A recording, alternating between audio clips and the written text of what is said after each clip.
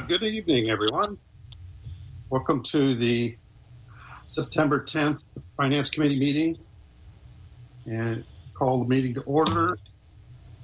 Apparently we have some public comment, but it's under a specific item, item C. Is that true, Rana? Correct. Yes, for item C, nothing for general or non-agenda items, and if I can call roll now, it'd be great. Please. Excellent. Trustee Albalada. Here. Trustee Bouquet. Here. Trustee Chiquin. Here. Trustee DeVries. Here. Trustee Peterson. Here. We have a quorum. Thank you. Great. I believe there's an amendment to the meeting minutes from Kim. So I think there was a little misunderstanding, or I didn't finish my sentence, but I stated that if we took out the prior year recoupments of the $137 million, I said that our NNB would be in excess of 167. The true number is closer to 175. And then I started to talk about the fact that we weren't at budget for 30. We didn't hit our target for 30 million, and then I stopped talking. So the amendment would be that everybody recognizes that without the recoupments, we wouldn't have an NNB balance of 30 million. We would have the NNB balance of about 175. Okay. So with those changes, do I hear a motion for the minutes? So moved. Second. All those in favor? Aye. Sounds like all in favor. Let's move to information items. Item B1, back to our CFO.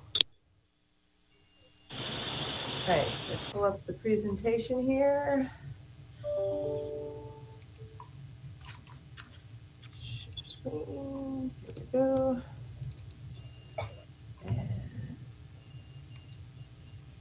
this is the June presentation. Everybody can see it? Yeah. Okay. No, that's good. Yes. Yeah. Yes? Yeah, I just looking to the slide to the right. I was like, oh my God, I got to get a periscope here or something. Yeah, there's a lot of numbers, particularly on this volume highlight slide. Lots of numbers. But what I want to point out here is that our acute days and our acute discharges are still quite a bit below budget in the 10% range. That's not as bad as we've been, so we are recovering somewhat as far as census goes during the pandemic. But if you look at the mix of services, there's definitely some areas where we're seeing a lot less activity.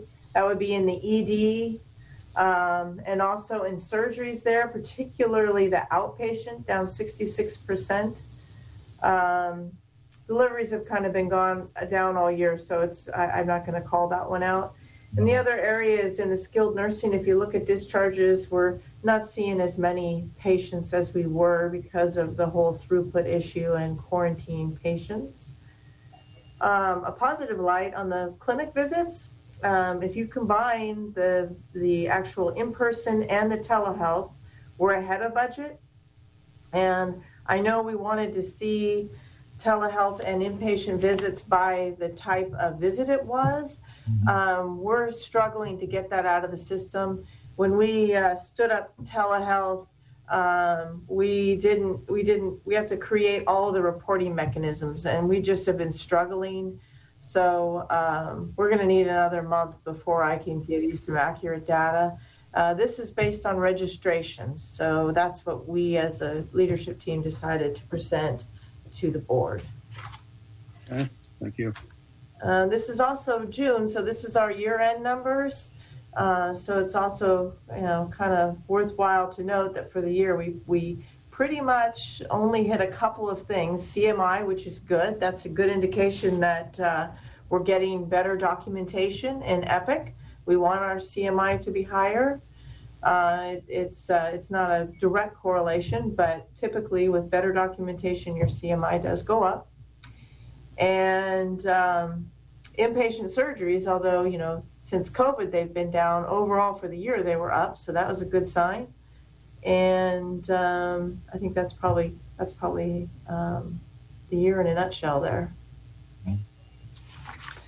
Next slide is our financial performance. I just want to remind everybody, these are preliminary. What AHS has done in prior years is a certain set of adjustments get held and they get done with the audit. And so this is the prelim budget where not everything has been pushed through, and I do expect there will be more entries. So I know this is not final. But I do think it's a good indication and worthy of going through here for a few minutes. So in June, our EBITDA was favorable, $13.6 million. Our net income was $31.1 million, which was unfavorable, $2.1 million. And EBITDA at the 13,631 for the month was unfavorable, $23.3 million. And I'll get into the details of that. Year to date, we actually finished the year better than budget. So we are $11.8 million better in net income and $16.8 million better in EBITDA. So this is the revenue slide. The top part there is our net patient service revenue. You can see in the month of June, consistent with our stats, our gross revenue is down 10.1% or $28.7 million. If you look at where it's coming from, it's mostly outpatient in the month of June. Our inpatient census, with some, COVID patients has picked up. Professional revenue is still down 8.7, even though our visits combined, telehealth and in-person, were higher than budget. And I want to point out that telehealth charges are not as high as in-person charges. So our CDM is set differently based somewhat on our costs. So that's why you see the charges being lower in the professional service revenue. So at 11.8% collection rate, that's very low for us, and there were a couple of things that happened. The biggest item was a remittance recoupment notice came in the March timeframe, and that was right when we were archiving Meditech. And for reasons I can't explain to you, that we were dark for a month, so we couldn't have done anything with that recoupment. But then after we went back live, we were working only on the archive. We did not post that remittance. The good news is that our internal controls are in place and we caught it. We saw that there was a problem. We weren't balancing in cash, and we looked into it, figured it out, and were able to get the correction in June, but it does definitely have a huge impact on that collection percentage. In addition to that, as most of you know, we've had a rocky go of getting up and running and stable on Epic. Took us a long time to get all of our claims out the door, and then once we got them out the door, we had a high denial rate. So what that is doing is it's causing a delay in our contractual models. So I would expect over the next several months that our actual ratio will pick up because our cash has picked up. And I'll show you that here in a minute. On the government program side, everything is kind of netting out there, but there's a whole lot of activity. And so I went ahead and did another slide for that because there's just no way I could have put all that information into this one slide. So here is the slide just based on the supplementals and other revenue highlights. So for the Medi-Cal waiver, we had another adjustment of $1.2 million for year-end in June. For the year, it was a total of $35.9 million. So that's a big variance from budget.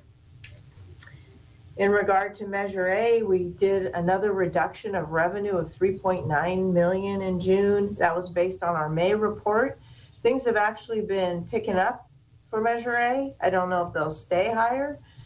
So we think we'll have a year-end adjustment to where we'll be back pretty much on budget for the year of the $117.7 million.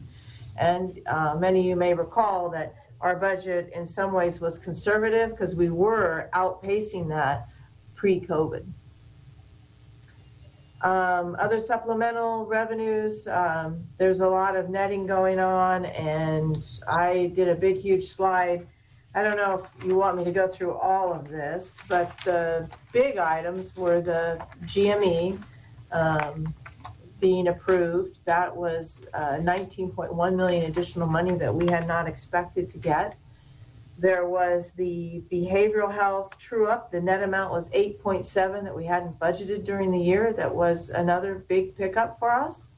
And then the COVID funding was 17 million as of year end, at least as of this report. So any questions? I can go through more of it, but those are the really big items that helped us this year. Okay. On the expense side, our operating expenses were $73.6 million for the month of June, and that was favorable, 15 million. What's driving that is a few different things. Purchase services has been, well, let's start with labor costs. That's going to be my next slide. That's the most favorable. The rest of the expenses are pretty much unfavorable with the exception of physician contract services. As we've been hiring physicians, the expense is going up into labor costs. But for purchase services, we've been over, pretty much all year, and it's coming from outside medical services and the legacy AR vendors. They are paid based on what they collect, but we had not budgeted those fees. In regard to materials and supplies, we are over this month, mostly for pharmaceuticals. And I wasn't able to confirm that was COVID related. I'm still working on that. Cleaning supplies were high, obviously, lab reagents high, and we had an inventory adjustment. Facilities are unfavorable, and that's net of the elimination of the Creekside lease and the Eastmont abatement. It's really utilities and repair costs. We've had a lot of overages in both those areas. Depreciation, we just missed it in the budget. We estimated low. It was evenly spread, so it's been off all year. The good news on that, and I want to remind everybody, is we did complete both projects on budget. So that's really the important thing versus the timing of the depreciation expense. And general and administrators have been positive all year until this month, and it's just a timing difference from the subsidy to the foundation. So here's the labor slide. We are very favorable, 20.2 million, and that's really driven by the retirement. We got the ACERA actuarial report, and there was a $23.6 million improvement, and that's being driven by investment returns based on the report we got June 4th, which is based on the rates for calendar year 19. So 18 was unfavorable, 19 was favorable, and it did this big adjustment for us, which reduces our expense, both the current expense and the non-cash portion, the GASB 68 and GASB 75 requirement that look at the life of the liability to retirement. In regard to the wages, most of the year our wage variance has been positive, and it's been offset by registry, but it's been pretty close. But now in the current month, that's not the case because our salary variance is not as positive as it used to be, and that's because of the leave of absences for COVID.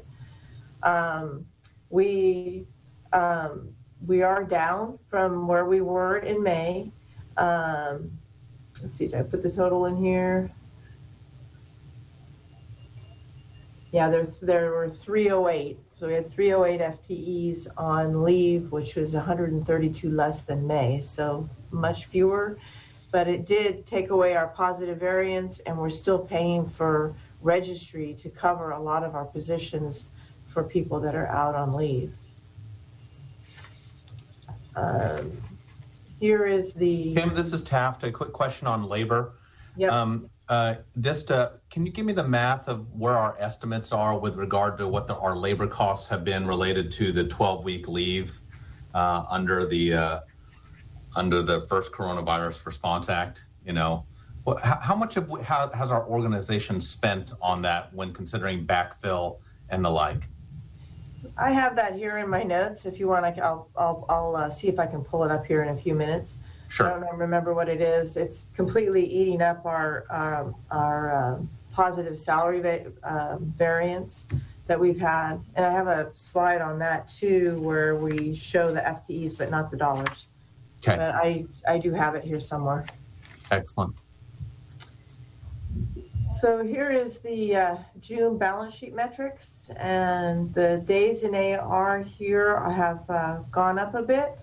This is the June report. I am going to give you an update on this, and we are looking positive across the board everywhere in revenue cycle. So I'm very pleased with that. So I'm not going to spend a whole lot of time here. The one thing I will say is that the net revenue has been impacted more because of the adjustments that we made. So when you look from month to month. Our days in AP are down because we've had cash. We've had room under our line of credit.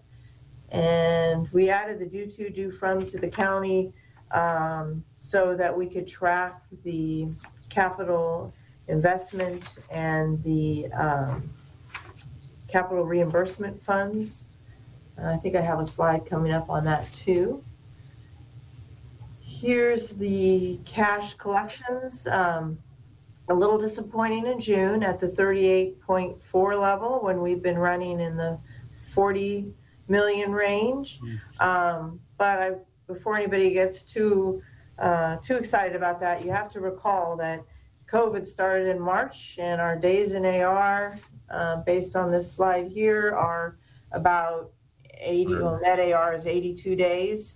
Yeah. So you would expect that we would see that drop. In fact, our drop in charges was about 30% in the March-April timeframe, and now we're at about 10%. So we would expect our cash to start to go down in this timeframe, but it has not actually, and I'll be able to show you that here soon. Also, good news is that our cash to net revenue is above 100%, 6.7% we're ending the year at.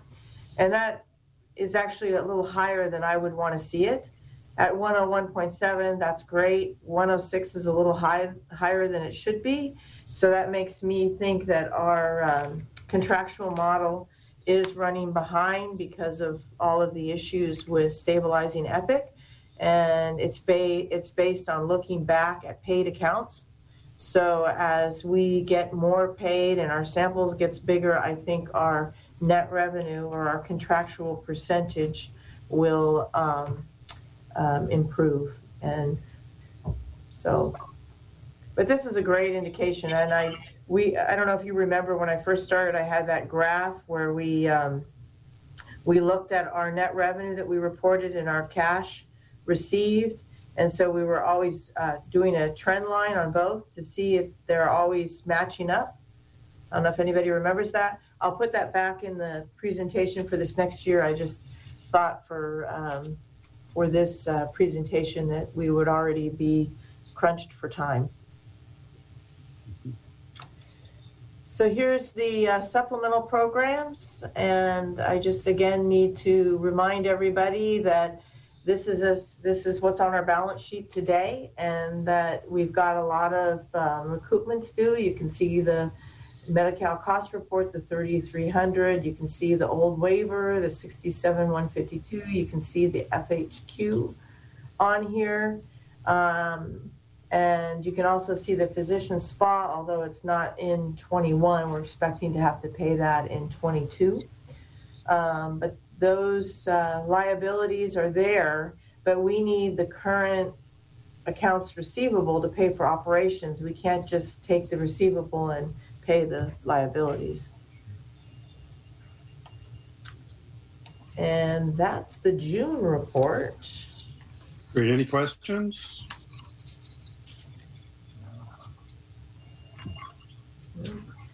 I did have one question. This is Joe. On the could you go back to that other slide? Oh, sorry, I was pulling up the other presentation. Okay, sorry about that.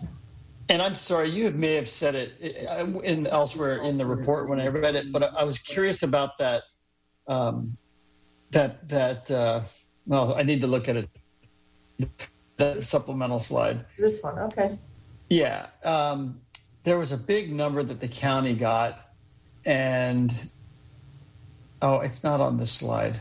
Yeah, this is, so you're talking about the cash flow slide where we've got or are you talking about the COVID money? The COVID money. Yeah, I'm sorry. And maybe that's in your July report. There was that big CARES Act fund that the county received, a large chunk. We didn't know what we were going to get. I was just wondering if any progress had been made on that. I don't recall seeing anything on that in the report. Yes, no, we have not been able to successfully engage with them to do an MOU for any additional COVID-related work or funding. Okay, are we trying? I know that Tangerine was working on an MOU to do testing. I can speak to it. And okay, go ahead. That's fine. Trustee DeVries, we the opportunities that the county has placed out for areas where people could, at least we could participate in some of the funding support. I think a big portion of the dollars, as I understand it, have been spent for things like the hotels. I think that's a significant part of the investment that they've used for new expenses for those dollars. But in terms of care delivery or care support related to the pandemic or tangential to it, it's been an RFP for testing and then an RFP for case investigation, contact tracing. And the testing one, we have been working with the county for a number of weeks here now, going into months, trying to secure a contract for us to expand our testing to the community. We had three different things we filed on. It was community testing. It was sort of the lab element of testing, expanding to that, as well as skilled nursing facility. We took the lab part out. The county didn't see an ability to kind of help us with securing testing equipment to be able to expand that part. And so we had the other two up until last Friday. And there's been a lot of shifts in the SNF testing environment or in expectations based off of CMS requirements and other changes. So we pulled that out as well because that was slowing, or it was suggested that would slow down some of the negotiations that we were trying to proceed with them on. So now we're just looking at the community testing part, and we, unfortunately, we're still not there yet. So because of all the machinations with this part, we've elected not to pursue any contact tracing case investigation work with them.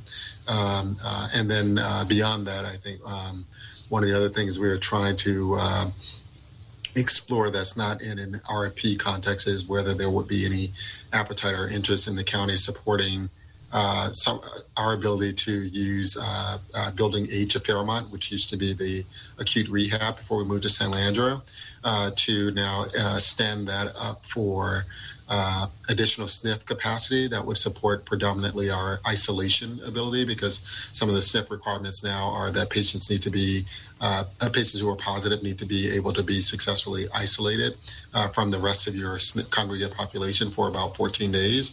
And we have limited capacity in our other SNFs for private rooms to do that. So we're kind of using it as a front door to process people through for a 14-day period before they then transfer to other sites. So to kind of be that kind of thing, both for our own SNFs as well as community SNFs. So there's some startup costs associated with that if we haven't already, we're hoping to reach out to the county and see if they'd be interested in supporting because those dollars, the $291 million there, our understanding is that those dollars have to be spent by December 31st. So not sure how much of it they've already spent, but hoping to be able to find some way that we could participate in that. And we haven't as of yet. Thank you for that. And yeah, I think I saw that in Luis's report. Is it the H building or the F building? H building, yes. H building, yeah. I think that's a great idea, by the way. And yeah, it's $291 million is a lot of money, and you do have to spend it all by December. I know the city's faced with a similar challenge in spending CARES Act money fast. So hopefully we can come up with some other creative ways we could help them spend that money. Agreed. And I think this is the schedule you were talking about, Trustee DeVries? Yes, it was. Thank you. Yeah. All right. And didn't mean to get you off course. No, that's okay. This is the next slide on the for July. So as in regards to updates to this, there's not a lot here that I didn't report on last month. I think we talked about the $8 million. 0.35. We received that on July 20th. That was part of what we're calling CARES Act 10 for high impact hospitals. It's nice to see because the first time around we didn't qualify. And on the next sheet, so I guess there's also the SNF. We did get the fixed distribution of 10,000 plus 1,450 per bed, so that was nice. 440, 500 on August 27th, and we expect to receive $5 million from the CARES Act 2 here, the general distribution, which is equal to 2% of the net revenue. That one we're pretty confident with. That's why we went ahead and put this on here, but we haven't received it yet. And then, oops. I wasn't in the presentation. And then here, slideshow.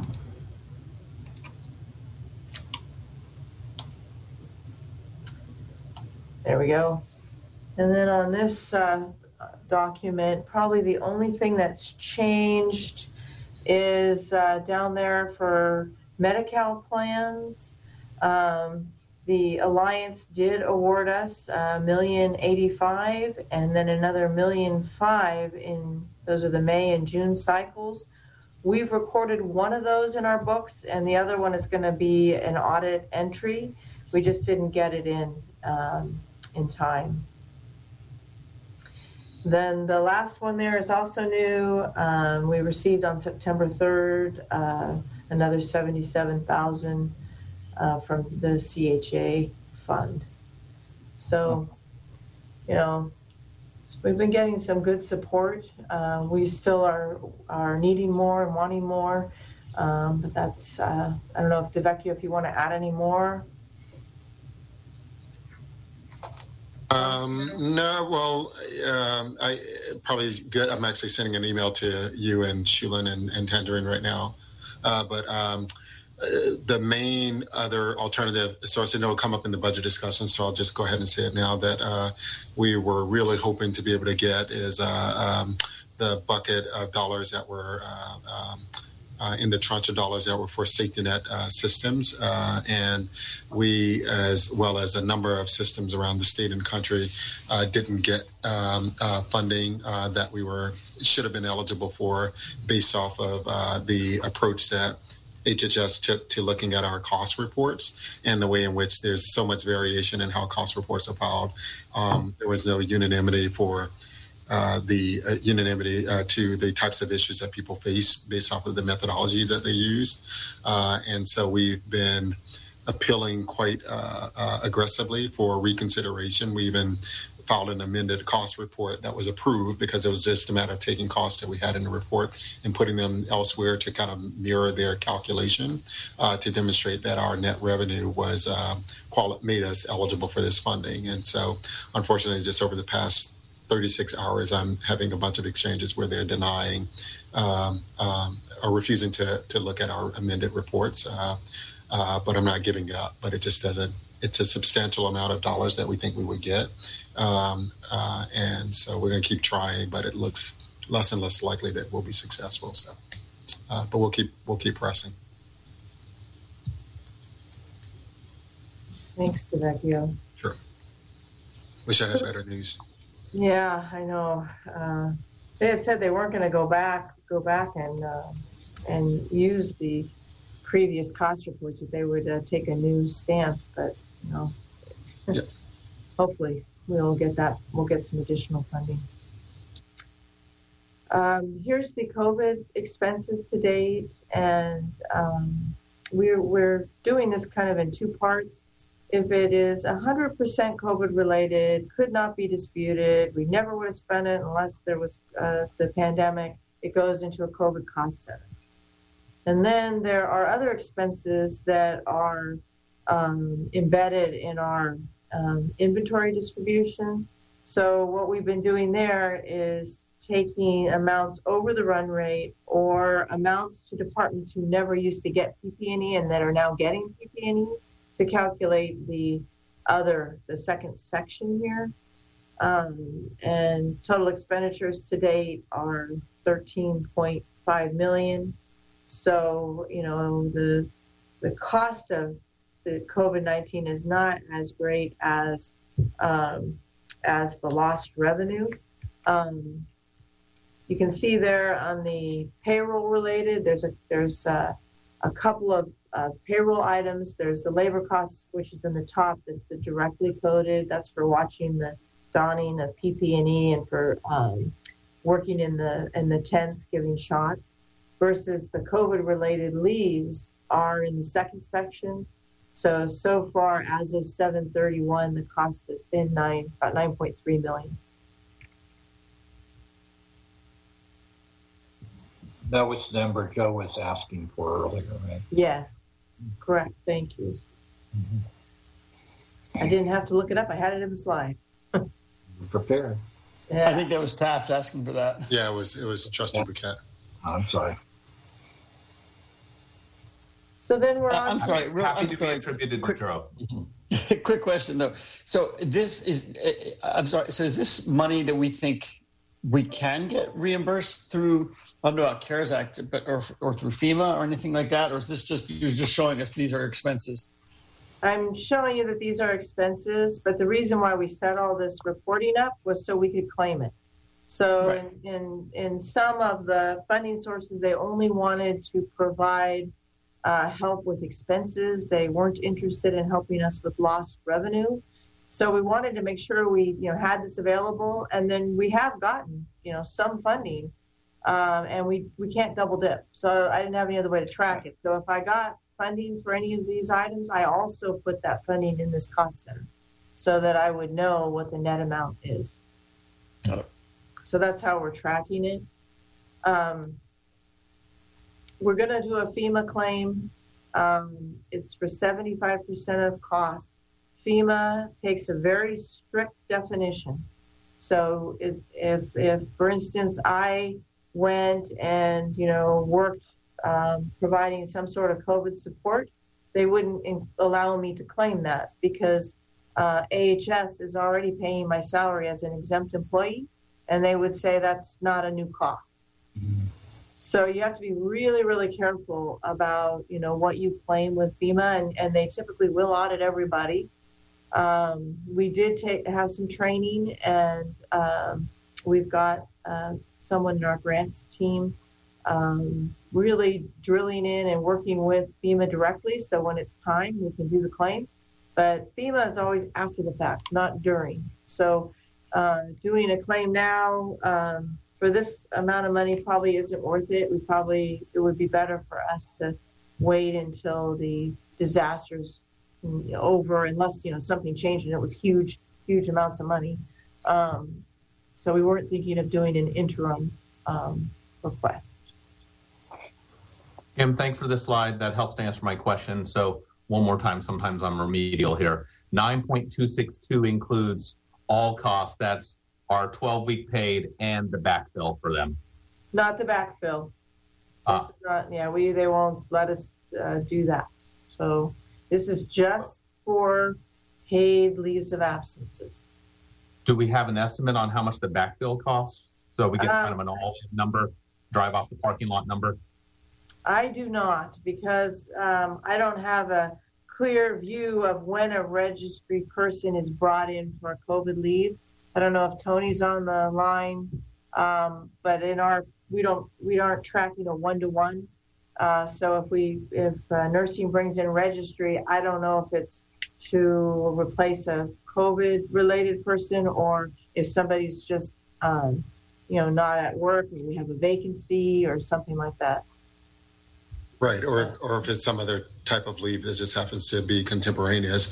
And the other thing, Trustee Burkett, and perhaps you know this, so forgive me, there would the appropriate way to look at it wouldn't be the total of the backfill plus the leave, because if the leave didn't occur, the expenses would be the pay, which would effectively be the same as the leave. So you basically have to subtract the difference between the backfill and the leave to get the difference of what the additional cost, sort of the impact of the benefit is. I'm sorry, Delvecchio, walk me through that again one more time. I'm being remedial here. So no, it's fine. In our unit, we had 5 of our 6 nurses take that 12-week leave. Right. And then we had to pay SANS to cover the back part of that. Correct. It's my understanding that expense was attributed back to us. No, it is, and it's to the organization. What I'm saying is the aggregate impact of the benefit would be the cost of the backfill minus the cost of the leave, because if the leaves didn't occur, it wouldn't be plus. It would be minus. Okay. Because if the leaves didn't occur, you'd still have to pay the salary of the people doing the work, which effectively you're now just paying as leave. Okay. And you wouldn't experience the cost of the backfill. I'm going to encourage us to we can move on. Yeah. Yeah, and then there is the other issue too is registry can be more expensive, especially in the nursing areas and especially during this COVID event, because everybody's needing people. So it's brought up the cost quite a bit. So the fees are actually, they're charging a higher fee because of the supply and demand in action. Yeah. It's capitalism. So here's the volume highlights, and you can see that we're down 7.1% in patient days to budget and 13.1% in discharges. So it's not really changing much than when I showed you last month of 10%. We are trying to build back our volumes. I think in the revenue cycle slide, I can show you how we compare to our peer group. I didn't put it in the finance presentation this time. Again, I want to point out the mix of services. The ED is down, trauma is down, surgeries, particularly outpatient, are way down. And these are typically more profitable services. So it does have a mixed variance on our net patient revenue. The skilled nursing, again, we're seeing, fewer people. We already have throughput challenges, and then to see, 10 less discharges in the month than planned it impacts our ability to get folks out. So, and that impacts length of stay. On our clinic visits, good news there is we're up, and again, this is off of registrations. We are going to convert to charges, but at this point, we just are not able to do it. So we're using registrations, and I can't break it out by type of visits. So we'll get there. I just need some more time. Lots of people are working on it. I should have it by my next month's report. Any questions on volumes? This is actually a really good presentation to have right before we're doing our budget update too, because as you all probably remember, in our budget, we have not adjusted for COVID, right? So this is all based on our historical run, based on, things that we knew that were changing, but which was very little in this budget year. Mhm. So Remind me, is staff intending to present a final budget that does assume COVID? So at this point, we're thinking it's not worth it, that it's better to go ahead and report based on what we think our budget would have been. One, because the volumes are coming up. And two, if you look at the net bottom line with the funding, it seems like we would be chasing our tail. So this way we can always report to where we think we would have been versus a hypothetical guess as to what COVID would do to us. That makes sense. We just need to continuously remind ourselves. Yes, I do. We talked about it at Budget Oversight quite a bit. Nobody has a perfect crystal ball, whether we'll have the vaccine or not, or when and how long it'll take everybody to get vaccinated. So maybe, we're taking a glass half full approach here. But I do think it does give us better information. I just had a quick question about the clinic visits. When you're saying we're going by registration, is that for all of them or just the telehealth? For all. For everything, okay. Yeah, we were reporting based on charges, the clinic visits. But when we couldn't do it for telehealth, we were having to do like an allocation, and I wasn't comfortable with that. So we just decided, let's just go with registrations. And how is most of the telehealth happening on site, or do we have providers like working from home and things like that doing telehealth? My understanding is we have both, and I don't know proportionately how much more doctors are working in home or in the office. I don't know if anyone else from AHS can answer that. And the only reason for my question is to know how well registration is going to correlate with charges, just because, I don't know if doctors are doing their own check-in and check-out process and things like that. So I'm just wondering if there's any concerns around, registration and charges correlating well in this scenario. I do have concerns, but they're mitigated by the fact that we are supposed to be doing charge reconciliation, and I know that we are.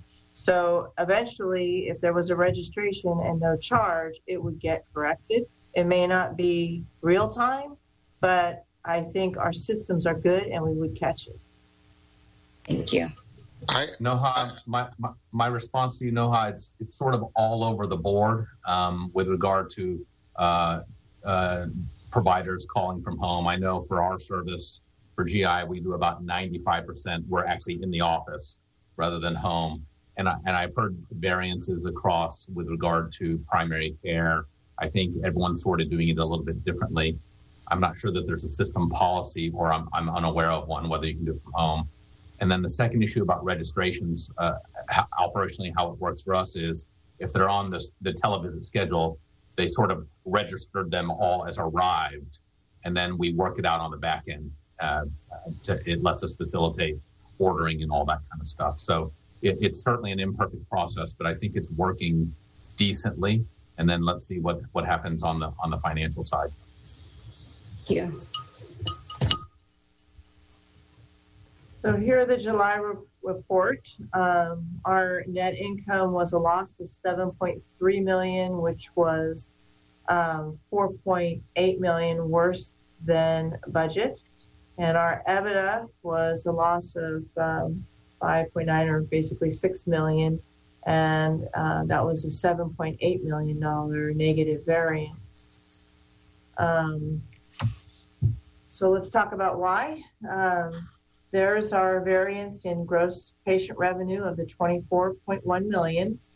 Most of that coming from outpatient services. We talked about that. We looked at the outpatient surgery volume and the ED volume, which is definitely having a huge impact on outpatient service revenue. Professional fees, that's mostly being driven, again, by the fact that the telehealth charges are less than an in-person visit charge. In regard to net revenue, it's definitely better than June, but still not at target. We're off by 0.8. There's a couple reasons for that. There's the service mix, as I said, the ED and the surgical procedure volumes are really important to us. Also, we budgeted some pretty big rate increases, and we budgeted them flatly through the year instead of building them up, and we've only just started to renegotiate. So we don't even have a single agreement inked. So we're making progress on that, and then we'll be coming back to you with our progress probably around the end of the year, calendar year timeframe on that.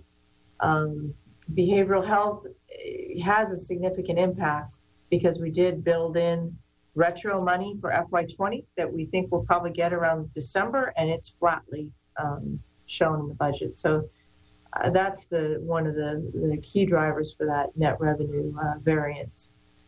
In supplementals, that is the behavioral health retro money I just talked about. We've opted to reflect the retroactive money from the county as a supplemental program, not because it's actually for patient service revenue, but because the numbers have been so big, it skews the net patient service percentage, and it would be meaningless for me to report it if I was putting that retro money in net patient services. However, the auditors are likely to have me adjust it for the final audit. But I think there would be it would not compare at all due to the timing differences. Like, for instance, last year we got the FY14 through 18 in December, and then we got 19 in June, and then now we think we'll get 20 retro money in December. So it would definitely skew things. So that's the revenue. Actually, Kim, can I ask one quick question back on that last slide? Sure. And this is where I need to be informed a little bit. The top line, professional fees are reduced by telemedicine as these charges are lower than in-person visits. And this might be for Delvecchio too, or the legislative stuff. I thought they were holding this and maintaining a pay parity between in-person visits and televisits during COVID health. And I thought there was a movement to maintain that pay parity. Can someone inform me where we sit nationally on this or effectively? Because it was always my understanding that at least during COVID, it was going to be the same. Yeah, so before Delvecchio responds, our CDM price, our gross price is different. So when we might charge $100 for an inpatient and we charge, $80 for a telehealth visit. The net revenue, you're right, should be the same for both during this COVID period, during the disaster period. We've run some reports, and the reimbursement's been a little haphazard, and we'll probably run it again in about another month. It takes time for people to pay us, so the first reports we ran might have been too soon. So I can give you an update on that probably next time too.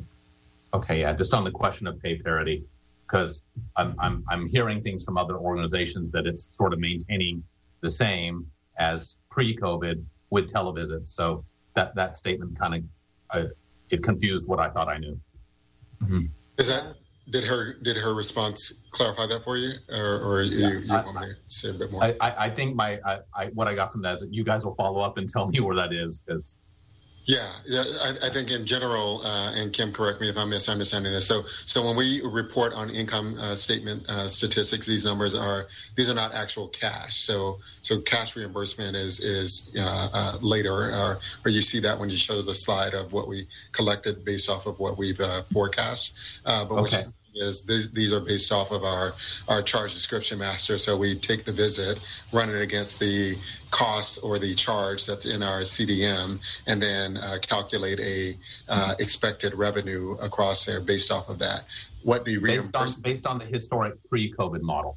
Correct. What the reimbursement ends up being might actually be more favorable based off of this expected practice now that telehealth visits are compensated at the same level as a traditional visit for as long as that lasts. Yeah. Okay. So it's probably impacting the collection rate being below budget, but the professional service fee that are down $6.2 million, that's gross charges, and gross doesn't have any direct correlation with net, because gross is based on our fee schedule or our charge description master. So we charge less for a telemedicine visit. Our hope is that this structure will continue. And I don't know if DeVecchio has any updates on whether we've made any traction with CMS. No. I mean, it's obviously it's not just us; it's the entire delivery system. So no, Trustee Buquette is stating the latest. It's just a continued push for people to have all payers, public and privates, continue to support telehealth in the way that we have at the beginning of this pandemic. And it's not clear that that's going to sustain, but so far, my understanding is no one has backed off of it yet. Yeah, Thank you. People I think are really, really liking it. And there's a lot of support for it, at least in what I've read. So we'll see. So the other government's unfavorable 1.4, and again, that's the behavioral health budget spread issue. We'll have to make the decision when we do the final budget if we want to learn from these first months and true up budget or not. There's some positives to doing that and some negatives to doing that. So we'll have to work through that. So here's the operating expense side. We are favorable $3.4 million. Again, labor will be on the next slide.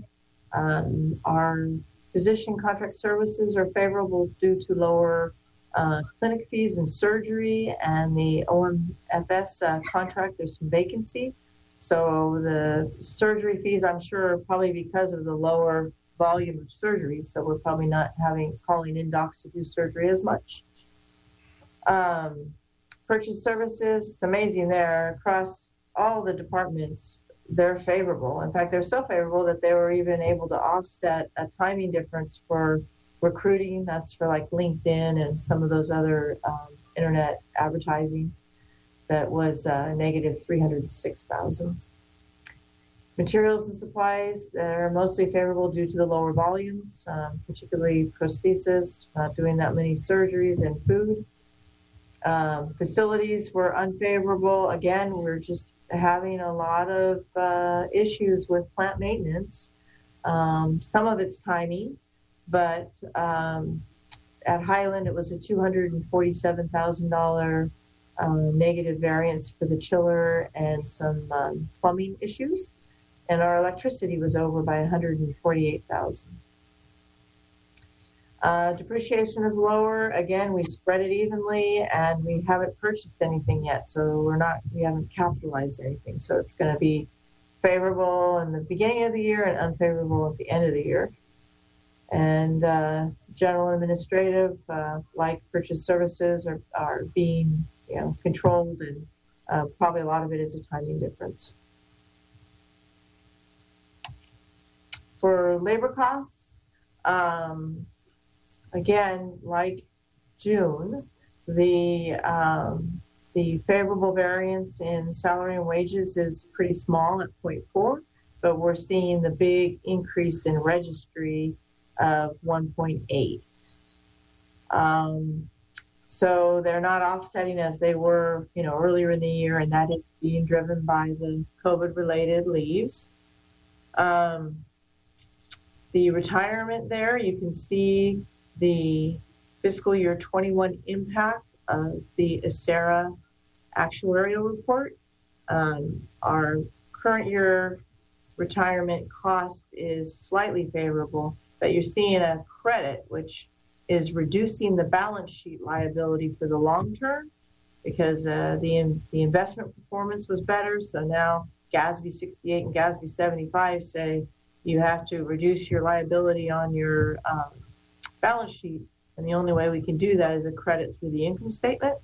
So that's why you're seeing that. We could adjust the budget for this. It won't impact our EBITDA target, but it might make it easier to present now that we know what at least the ACERA portion, which is the biggest portion, is.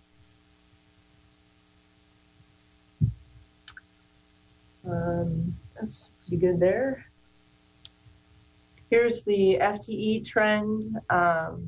Again, we've run with this vacancy factor of more than 100 positions, pretty much always, and even if you go back before this slide starts. But with the leave of absence now, we are butting up against the actual budget FTE, so we're not seeing that favorable variance. And here's the balance sheet slide.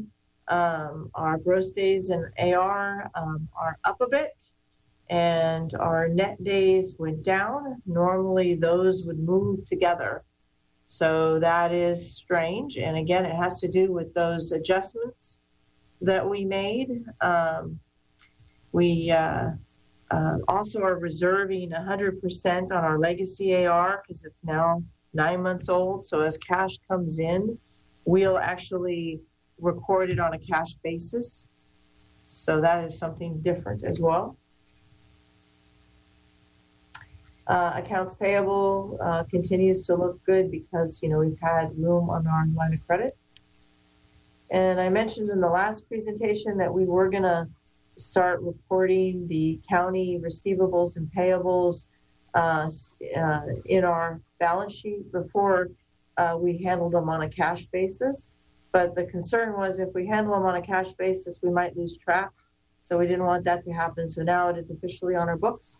It will be interesting to see what happens when we send a confirmation to the county for these amounts, whether they'll confirm that they actually do owe Alameda Health System this money. So I've just kind of laid out what all these line items are.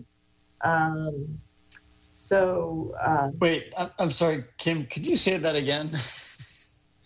So as part of our audit for our receivables and also for most payables, the auditors will confirm with whoever owes you money or who you owe money if the amount is accurate. And so we will actually send a confirmation, the auditors will, to the county saying you owe Alameda Health System the capital cost reimbursement and the capital designation funds. And it'll be interesting to see how they respond to the confirmation because we've never done that before, right? I would hope they would respond positively. Well, we've been told they did not set up a separate fund, so we'll see. So here's the cash collection, and you can see there in July that we were quite strong. I mean, considering that July is well into the COVID collection period, we're obviously collecting money from stabilizing our Sapphire installs. So that's really good news. And I have a report to give you later on, and Terry Manifesto is going to join me, and it's a really positive report. So I'll hold my comments till then. Mm-hmm. And here's the supplemental schedule. Nothing really different from June. Amounts have changed a bit, but they're still reflecting the same values of money that we owe. That 137 million, which is also in the budget presentation. And here's the net negative balance. This is very consistent to what we reflected in our last report. We're showing with the 137 million of recoupments that we are going to be at about 280 or so. So I think I said 275. We started out oh, wait a minute. Sorry. Let me start again. I want to get it right this time. So with the recoupments, we're about 285. That's where the red line is. If you deduct 137 for those recoupments, we're down at the 150 range, which it would still be over the year-end target for the NNB. But what's really interesting when you look at this graph, because now, through July is actual, you can see, we got these advanced funds that really helped us and brought down the NNB significantly at the end of the year. And then now with COVID still continuing, you're seeing us go up almost to the NNB line. And then we're supposed to pay these recoupments by December 31st. So you see the spike in the red and also the blue just kind of hovering right around the NNB, which is not that much different from where we were last year. It's just kind of, we hit it, every so often, depending upon timing of supplementals.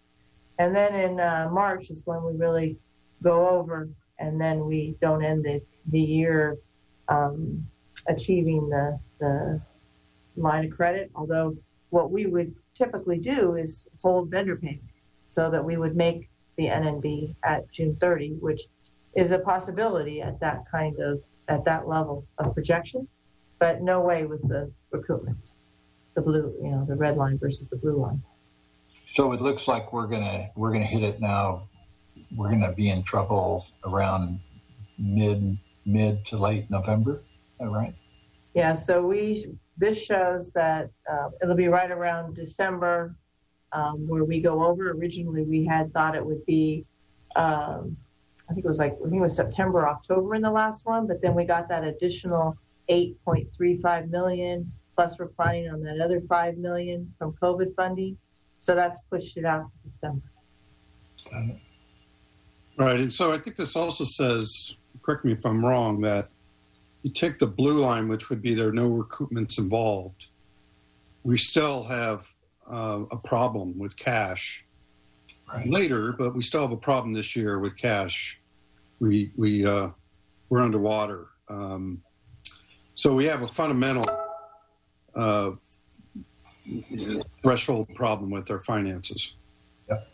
Yes, as long as we're kicking up against the NNB, then we're always managing to it, and that's causes a lot of operational issues,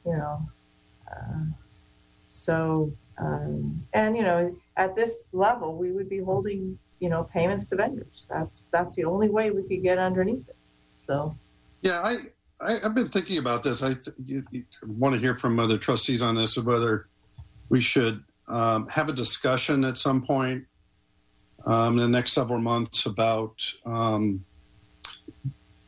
accounts payable, about paying vendors, paying our bills. Because I just cringe when I hear we have to hold back payment. There are all sorts of costs to that in terms of what you can get from your vendors in the future. There are vendors probably choosing not to work with this system, knowing that we're at risk of not paying them on time. So I wonder if there's a desire to have a longer conversation about that. Maybe set some goals, some standards that we can use in our conversation with our partners at the county. Does that make sense? Perfect sense. Sounds like a very worthwhile discussion. Sorry, Joe. The other thing it points out is how critical our net negative balance meeting with the county is. I mean, it's been put off a couple of times, and I think we really need to sit down with them and have some planning so we're not in a crisis mode. Yeah. Joe? I remember way back when when I was new to the board and we hit a financial challenge, and vendors were going to the county supervisors and complaining about not getting paid by the system and putting a lot of pressure on us. And some of these vendors are small businesses. They're barely able to make their payroll. And it's not a good look when you consider the community we serve. And so I think it is worthwhile discussion, and I think it does highlight just the precarious nature that place that we're in. Good. Back to you, Kim. All right, and so this is just kind of a summary here. Just pointing out, this is kind of a moving target because we've got a lot of high-risk variables going on.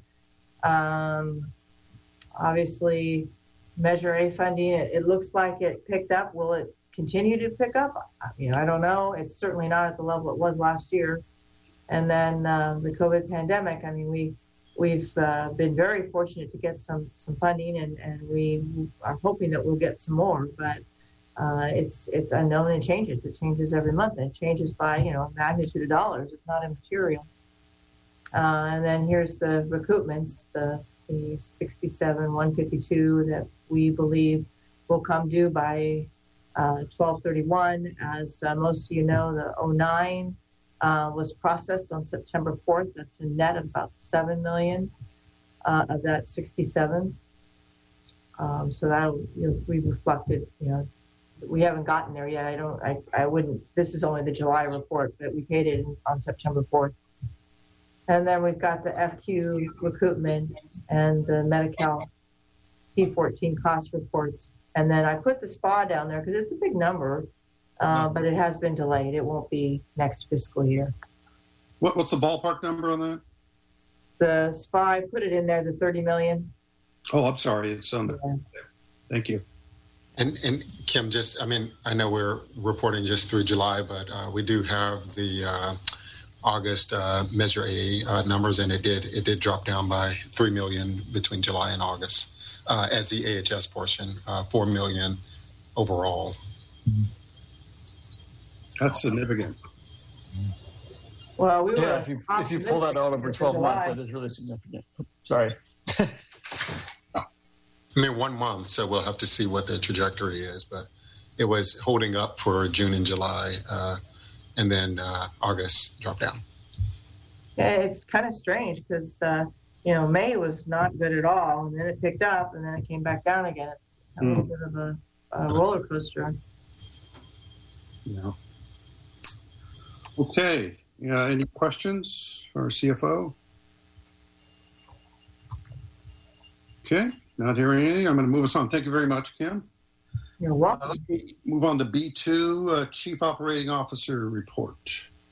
Yes, thank you, Trustee Quinn. One of the things, if you all can recall, I had presented to the board several months back an opportunity for us to reevaluate and revisit how we provided a COO report that we felt was more meaningful and would provide you greater detail as it relates to what's happening on the units, on the hospitals, and our facilities. And so I do appreciate the support and the opportunity to do that. What we have done is we've put together a summary, and we're looking at presenting by SBU, although you have the dashboards, which we mirrored against our True North metric dashboard.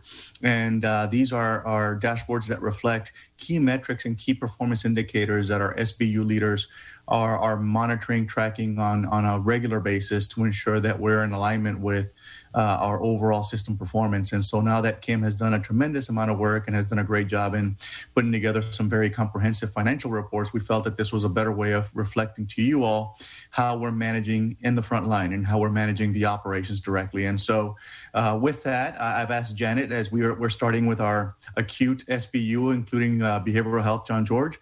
And so Janet has provided you all with a detailed written executive summary that supports the dashboards, but I'm going to turn it over to her to give you the highlights of that report, and certainly we will entertain any questions you may have.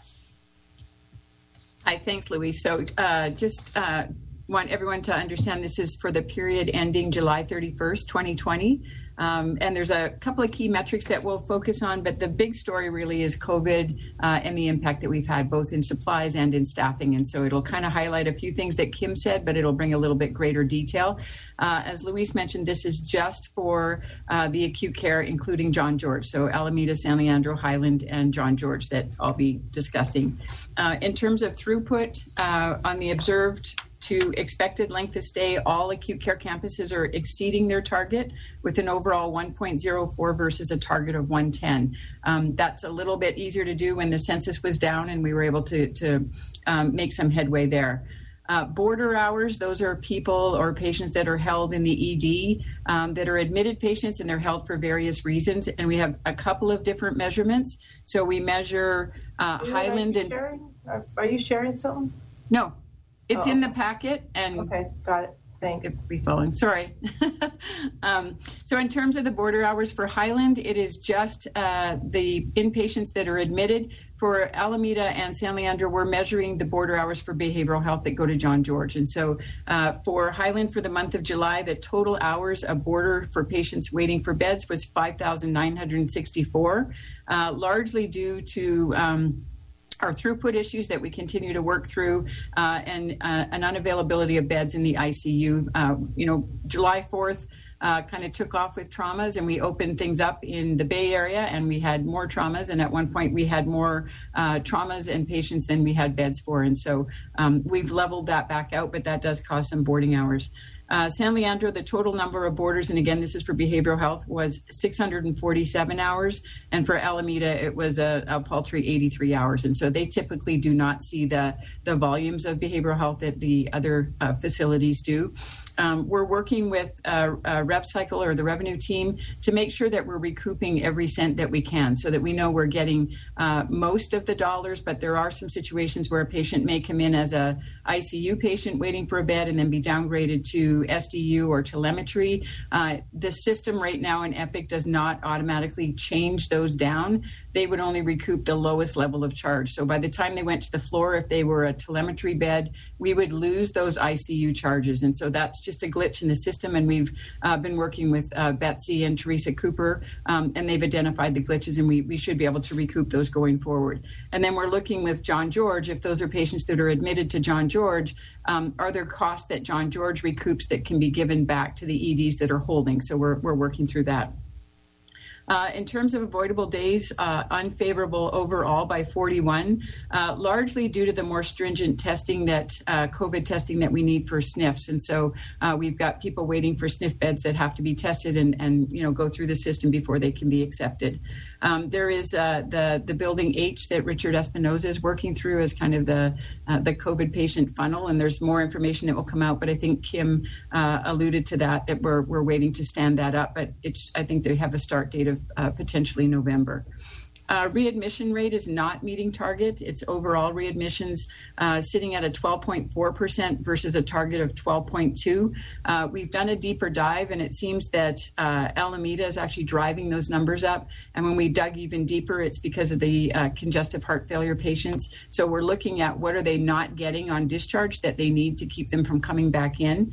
And then we have a new and improved readmission committee that is headed by Dr. Swift and co-chaired by me. So we're looking at overall, what are we missing that patients continue to come back at the high rates that they are. Here's the big information for me, I think, is we talked about the staffing and the FMLA leaves. So if you combine all of the FTEs on leave for all of the acute care sites, including John George, you come out with 91.91 FTEs total that are out that we've had to replace. And so that's a significant number of nursing staff, techs, but, that the units are without. And so I'll break it down by hospital quickly. Alameda had a rate of about 13%, San Leandro 12.8, and Highland at 14.9. John George at one point had a FMLA rate at 24.6%, but they've dropped back down to about 11.9% now. So we saw a lot of people take the leaves initially when we offered the COVID leave. It kind of leveled out a little bit. And then when school went back in, many people that didn't take the initial leave opted to start taking it in terms of the school timing. So that's been a pretty big challenge. It has driven our overtime, because a lot of times people take a leave and it's at the last minute. So they might tell you on a Friday, I'm going to go out on a leave on a Monday. We're not able to get travelers. And so we rely on our own staff to cover those shifts with overtime, or they're due to come back from a leave and they'll tell you on a Friday, I'm not going to come back on Monday like I was. So again, we're scrambling to cover that. And then travelers are getting harder and harder to get. So we had to bump up to the tier 3 and tier 4 level of pay to be able to entice people. And I think in all fairness, I think travelers are tired. You know, they kind of range all over the nation, and they've gone through New York and worked themselves out west, and now they're taking a bit of a break. And so we're hoping eventually the leaves will figure itself out and people will come back to work and we'll be able to drop our traveler rates. We also onboarded 15 new grad students, and they're working through their 12-week program. So we'll have those bodies as well to put into the count soon, and they're doing a fantastic job. In order to proactively manage staffing, our managers are doing weekly productivity calls to make sure that when the census drops, we flex our staff appropriately so that we have savings there. They're looking at the census every 4 hours and then flexing staffing appropriately. So it was pretty significant learning for some, but they've come a long way, and they're starting to understand that the dollars that you can recoup by staff or flexing are pretty significant. The other thing that we were doing is we had observers who were watching people don and doff their PPE and go into the room. We are now 6 months into this, and so we figure that people are pretty comfortable, and we kind of surveyed the staff, and they're fine without having the observers watch them. We put mirrors up in some places so staff can look at themselves before they go in the room and make sure they didn't forget their face shield or their mask, and we have had no issues with that. But that was typically 3 per unit per shift. So that's a significant number of people that are back into the count now. For missed meals and breaks, we've really shined the spotlight on that and reduced it by over 40%, which is a significant amount of money. And so that's just, letting people know you're over on your missed meals and breaks. You need to put a process in place. You need to manage this, and just making people aware that the managers and assistant managers, we've had some significant savings with that. HPPD, which is hours per patient day, we're not meeting the target, but we found out that was really a skill mix issue. So if we had a monitor tech out, for example, on a leave or call in sick, we were replacing that with an RN, which is much higher cost than a monitor tech. And so we've cross-trained some techs from the ED to be monitor techs. We've also cross-trained people from different areas to cover those. And then John George had a similar issue where their MHSs would be pulled for one-to-one staffing. They wouldn't have the bodies, and they replaced with RNs. They have closed the gap on a lot of their staffing issues, and so they're able to staff appropriately and not use the RNs for those roles. Overtime, again, it's up. I mentioned that for 2 primary causes, the leaves coming and going off the leaves. And then for John George specifically, the overtime was up, and they've had significant reductions just by filling the vacancies. And so they continued to whittle away with that. And then finally, the revenue and expense management, charge timeliness, or the percent of charges posted within 2 days, is about 86% overall. And that's a current number. We had a significant amount of work to do with Epic to make sure that we were charging. Betsy from Kim's team came and partnered with Teresa Cooper. We had a lot of learnings from that. We've done a lot of training for the charge posters, and we've closed the gap on that. So we're going to see a lot more positive results. OR room turnover times, the target is 30 minutes, and no one is meeting that target. Highland is at 43 minutes, San Leandro 46, and Alameda at 44. We don't have metrics at this point that we can pull from Epic to guide us what we're at on a daily basis, but we're working through that, and Mark Amy and his team are working to get those metrics for us so that we can drill down on what the reasons are and pull that together. The other big interesting item that came was purchase services were unfavorable mainly due to laundry costs. And so as we started to run low on scrubs, we brought in washable gowns rather. We had a higher use of scrubs, and then we obviously had higher use of linens as you terminally clean these rooms between patients. And then we found that staff were taking too much linen into the room as well. And then when the patient left, we ended up sending all that to the laundry. So we're starting to decrease on that. The isolation gowns were a pretty high ticket item at one point when we were running low, and we were really at the mercy of whoever could give us those gowns. Typically, that gown runs $4.21 up to $5.22. We were paying at some point upwards of $72 a gown, and so we've scaled that back. We've got our vendors supplying us, and so we're much better off with that. The other expense in that is we bought the washable gowns, and so they're ours, and then we just pay the laundry expenses. So that's baked into that number as well.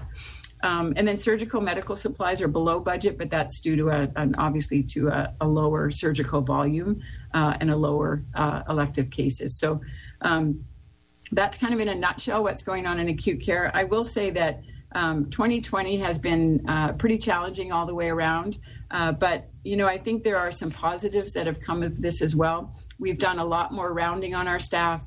Delvecchio has his weekly CEO desktop chat that still continues to get upwards of 300 people tuning in every Wednesday. Again, the rounding, intranet updates. I think it's brought the teams together. So we had people initially, and a lot of people had justifiable fear and angst around COVID.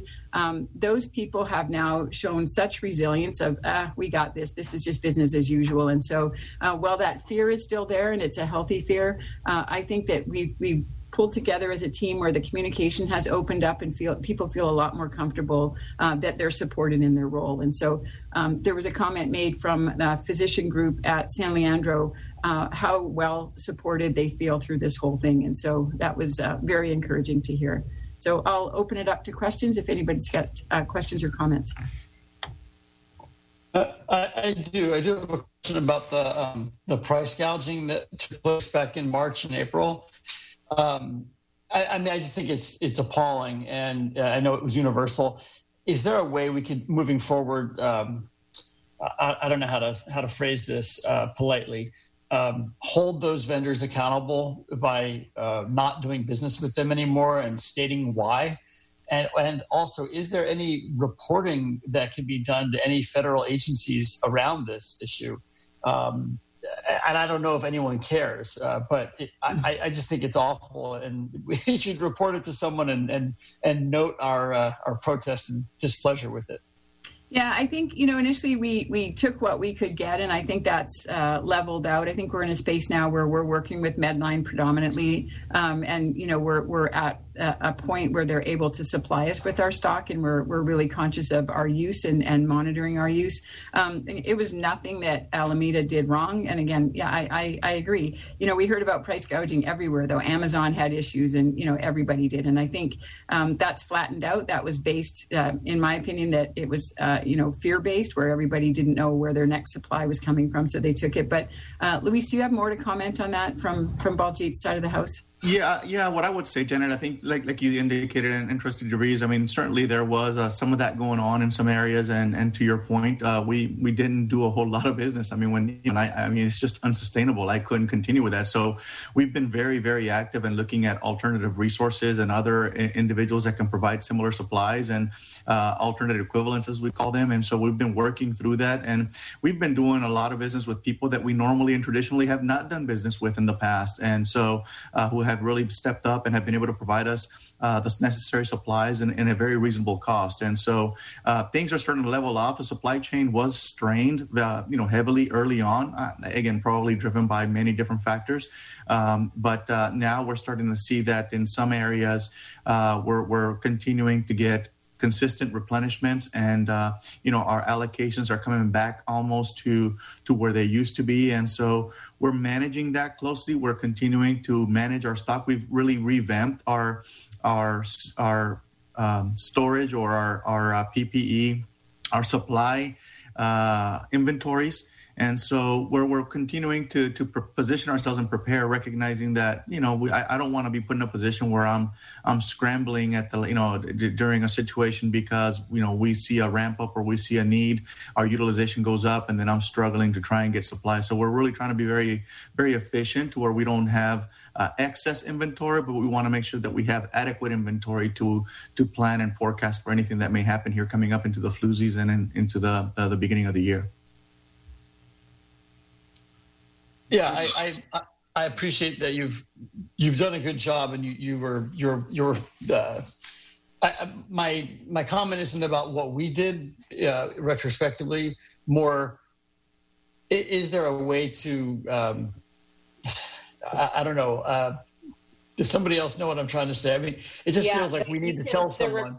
There is reporting that you can do to the Attorney General for people who are actually price gouging. And Alameda County DA did actually, I think, bring charges against some store, at least one store that I remember that was like charging $10 for a mask or something ridiculous. And so there was a lot of that going on early on. But but I think your question was also like, was it any of our normal vendors that were doing this, and then therefore can we use our purchasing power to make a statement? But it sounds like what I'm hearing is it's not our usual vendors. Right. It was our vendors didn't have it, so we had to go outside. Was that?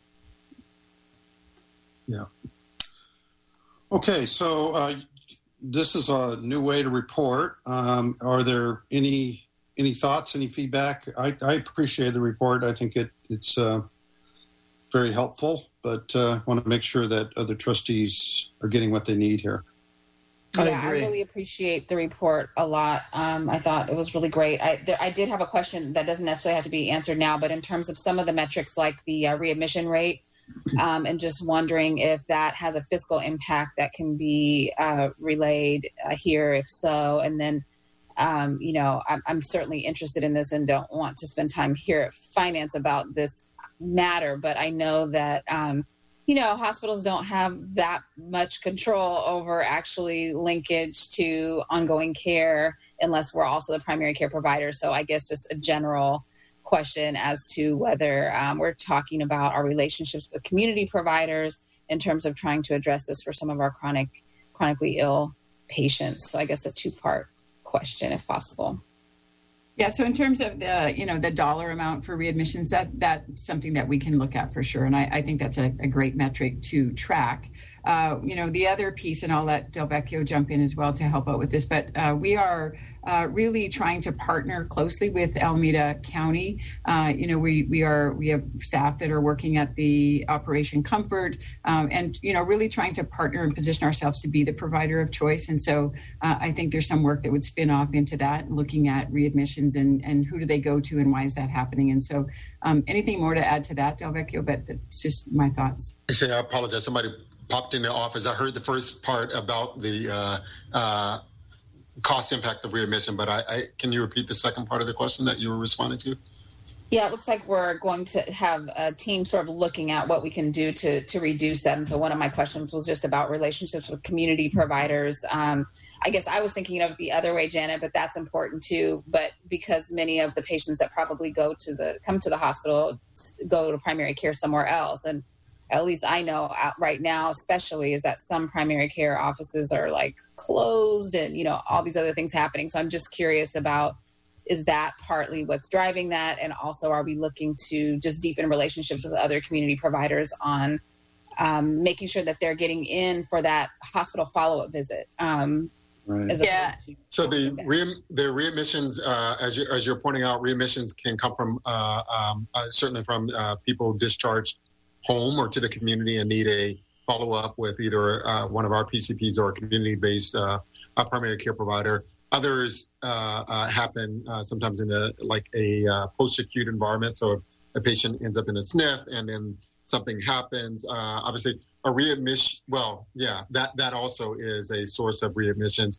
We have worked both with care management and our post-acute leadership with Richard and Sheila Lisba to create a SNF partnership where we've been able to address it more aggressively that way, where we've actually developed a sort of panel of SNFs that are designed to kind of collaborate with us to address throughput in terms of our ability to get patients into SNF settings, but also quality metrics, of which readmission is one of them. So how well are they managing the patient so that they don't end up, backsliding or the course they get sicker and end up back in our setting. We also, you may recall, did the same sort of thing with our home health agencies and we've been tracking that metric on our dashboard for a number of years now, where we have partnership with home health entities where they were also incentivized based off of their ability to meet patients in the home health setting and keep them from being readmitted. So we've done some of those in those two post-acute settings. With the PCP community, I don't know to what extent we've been involved with that, except to actually ensure we had the epic or the issue with or not issue, but the engagement with what was it called, EDI, the Emergency Department Information Exchange, where that was helping us on the outpatient basis. So when a patient was admitted to the ED, there was an automatic trigger to a PCP that had also signed up on the EDI, and a lot of the CHN clinics were there, so they would get triggered knowing when their member had been in our ED and was being discharged to proactively facilitate follow-up. But I'd have to look and see if we've done anything beyond that for a post-discharge with the primary care community. Nothing comes to mind at this point. Yeah, and I don't want to minimize it, but it is quote unquote as simple as really starting from square one and going down to the lowest level to why are they coming back in the first place, and then who are these patients. And so I think once we get through some of that initial work, we'll have a direction that'll take us in a at least if we can chunk them into different buckets, we can knock off different areas and focus on that without kind of spreading ourselves too thin. So more work to come on that, but it's not super high, but 14% at a hospital as small as Alameda is higher than we want it for sure.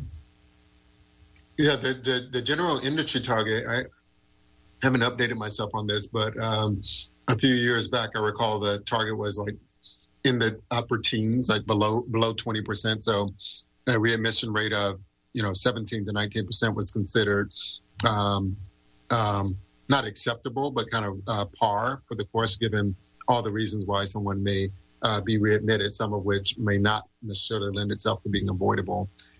There's penalties there. I mean, there's penalties definitely for Medicare, and okay, that's I right. just want to make sure. Okay. No, you're absolutely right about that. Even when they aren't, I think even when they are viewed as avoidable, because there's a bundle in some respects, like you're paid for a course of care. If they come back within 30 days for anything related to that, then it's considered a readmission, even if it was unavoidable.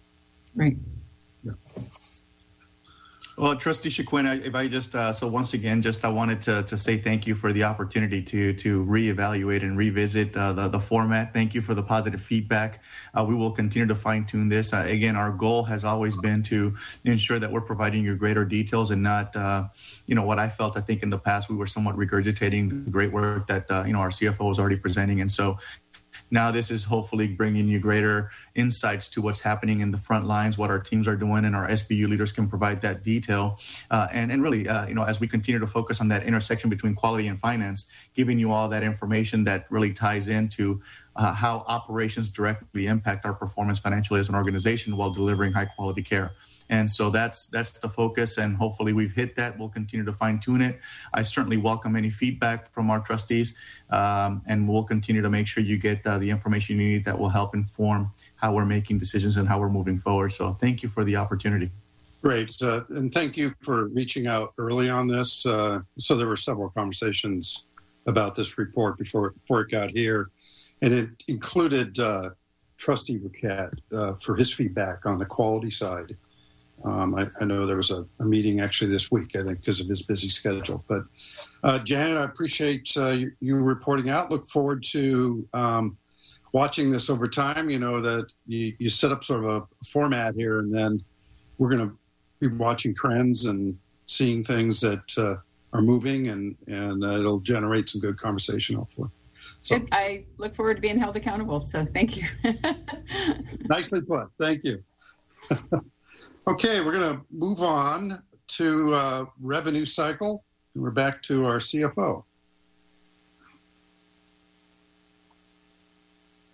Where'd she go out to dinner? Nice. That's a thought. Yeah. I have Terry Manifesto joining me. She's in the waiting room. So, Mike, maybe you could let her in. Terry Manifesto is our new Vice President of Revenue Cycle. She most recently comes from El Camino Hospital. And she also had a lot of experience with Sutter. She has just been phenomenal since the day she started. She really understands Epic, having gone through 2 other installs. She's just, this is my first time working on Epic, so I've had to learn a lot. She's taught me a lot already. I think she's taught everyone in our organization quite a bit already. So I'm really excited to have her here, and she is really knocking it out of the park, and you're going to see that in the upcoming revenue cycle presentation. I think she's going to start with a couple policies and give us an update on that. Let's see, I don't see her joining yet. Mike, have you let her in? She says she's waiting. She's not for this meeting. There's no one in the waiting room. Oh, that's not good. Let's see.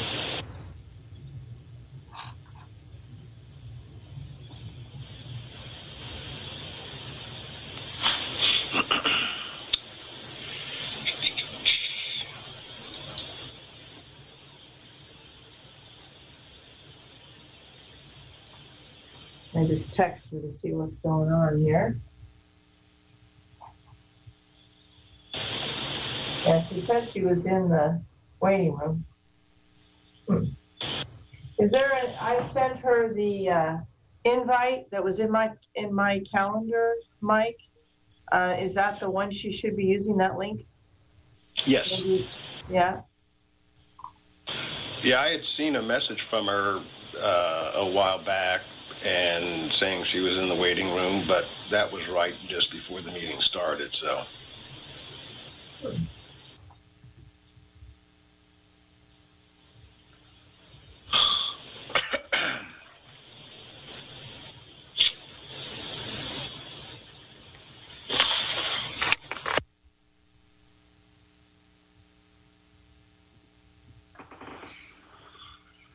I wonder if we want to go to item C and then come back. Sure, we can do that. Just in the interest of time. Yeah, I'm surprised though, so I wonder what happened. And hopefully she's not sitting in the wrong room. Yeah, I was thinking maybe we could resend her the link or something. I don't know, Mike, if you could do that. It's a good idea. Resend it to her. Oh, thank you, Rana. Okay, so let me pull up the budget presentation. Yeah, so before we go there, we have a couple speakers on this item C. And so, Ron, I understand we have a couple speakers. Correct. We have a total of 3 speakers. I'm sorry, hold on. I need to pull up their names. Well, I have a Mr. Palat and Ms. Colvin. Yes. If you're on the call, I understand the 2 of you want to cede your time to Ms. Batter. Yes. That is correct. So there's 3 of us on the list, but we thought it would be better for one of us to just present during our time. Okay, that's fine. Thank you. And Ms. Batter, with the combined time of 3 minutes each, that gives you 9 minutes. So I'd ask you to start now. Need to be on. Okay, great. Can you all hear me? Yes. I'm going to share my screen. And I have a brief PowerPoint presentation. And it was sent to you guys before the meeting. I made some tiny changes to it.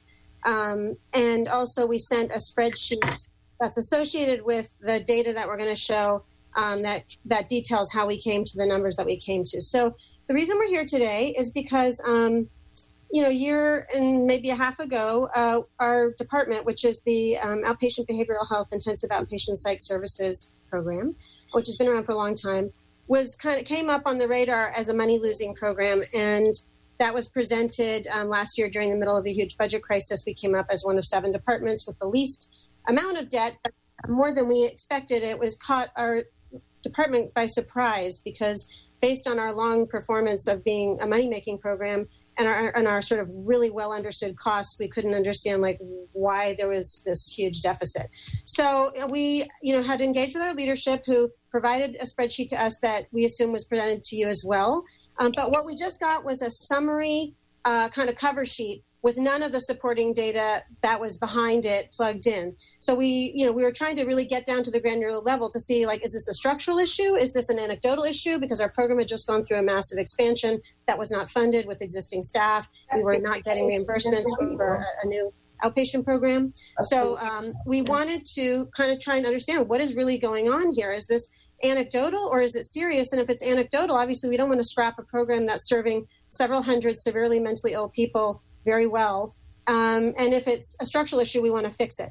So we asked for the data over the last year. We've met several times, but we have never gotten the data that we've asked for. Eventually our union requested it. We never got the data. So we really didn't understand what is going on in the roots. And so we ended up creating our own, basically our own reconstructed spreadsheet of costs and what we think would be the appropriate revenues based on what our reimbursement rates are for Medicare, which have always been, like, we always get all of our reimbursements from Medicare eventually. And it was interesting to hear the CFO speak earlier about how the long lag is in terms of getting that behavioral health money, because in fact, like, the spreadsheet that we were presented was 2018, and I just heard her say they didn't get 2014 to 2018 reimbursements until last year. So, like, where did the data come from in the spreadsheet that we were presented with anyway in terms of revenue? So anyway, what I'm here to provide you with is the comparison of those two sheets, the one that we were provided by our administration, what we constructed, and the discrepancies we saw, which were very large. So I'm just going to give you a quick view of this with my presenter view. Sorry, I got to move this out of the way. The spreadsheet that we sent is there. We are not accountants. We know this is going to look terrible. We also are not good at PowerPoint. It's very intimidating watching all these detailed sheets that look so nice. Ours is kind of crappy. So forgive us for that. And what we really want you to do is look at our numbers and tell us where we're wrong. We want to be held accountable. We want to get to the truth. We do not want to lose the program that is serving so many people. If there's not a real problem, if there is, we want to know what it is. So we're inviting you to invite us back to go into more detail in a future meeting, hopefully, because we know the budget's coming up and there's a lot of proposals about changing our program. And if they're based on faulty assumptions, that would be a real tragedy. So we want to know the truth. Okay, so that's basically the big picture is, which I'll go into in a second, is that the cost discrepancies we found was that based on the spreadsheet that was provided to us by Dr. Wise, compared to our known fully staffed, for everyone working their full hours employee costs, our cost should be $1.183734 million less than what was reported as a cost on the administration's spreadsheet. So that's a very large gap. Where is that coming from? Are someone charging overtime? Are some costs getting double counted? Is stuff being misattributed? What's going on? The other cost discrepancy that was very large that we found was that they claimed that we owed basically $1.44 million for a contract for the psychiatrists, but actually based on the billable hours that we have paid them for, and we made an assumption with Highland that the psychiatrist there was working 30 hours a week. In fact, they're only working 20, so we actually were conservative and said we would pay them more. But even based on that, there's almost a $600,000 gap in which they're saying we owe versus what we believe we actually owe on our costs on psychiatrists. The other thing that we noticed was that there's a lot of missing information around revenue. In the sheet that was presented to us by the administration, AR just included every payment to us. There was no breakdown in terms of psychiatric services. There was no breakdown in terms of whether we got any Medi-Cal reimbursements. It was all just a big lump sum. And what we found out was that based on the reimbursable rate from Medicare, which we backed out for the year of that data, there was sort of an excess of about $50 per daily visit that should not have come from Medicare based on our regular revenue. And we think that's probably psychiatric billing and like reimbursements. And if you add up all of the visits that they during that time, that really is close to $275,000. And that was a 6-month thing. So you can imagine for over the course of a year. That's about $550,000 probably coming from psychiatric services billings. And that's interesting because Dr. Wise told us that she didn't think our psychiatrists were breaking even in terms of the return on investment, what we pay them, what they bill. But in fact, our billing for them is about $540,000 a year based on our actual costs at Fairmont anyway. And that is basically in excess. So you see that we would not be in the red. 550 billing, 540 costs. So the other thing that is different from this spreadsheet that we got was that the Medicare rate has gone up significantly, reimbursement rate. So if you took the daily visits that were reported for the 6-month snapshot that they provided to us and just actually said what would be the revenue based on the new rate, there's quite a bit of revenue there, close to $300,000. And finally, there's a couple of revenue sources that are missing from here. One is that we can now charge pro fees on the 2018 numbers. We could not. If you charge pro fees now, based on the daily visits that this snapshot represented, so using Dr. Wise's and the administration's numbers, we would have a huge increase in revenue of about $525,000 between the two sites. Oops, sorry, I'm going to go back. So, and finally, if we were able to get our Medi-Cal copay from the county, which we're not sure whether we've gotten or not. First we heard yes, then we heard no, then we heard yes. Even if the county didn't want to pay the Medi-Cal copay to us, we can bill the state. We found that out. We can bill them directly for the 20% that they owe for our patients because it's a Medi-Medi program, and that would be close to $856,000 in revenue. That is not represented in the kinds of revenue numbers that were presented to us and to you, we assume. So I'm going to show you the numbers here. I'm just going to go through them. As you can see, I don't know how much you guys can see this. Can you see it, or do I need to go to a larger? I'm going to go to a larger one.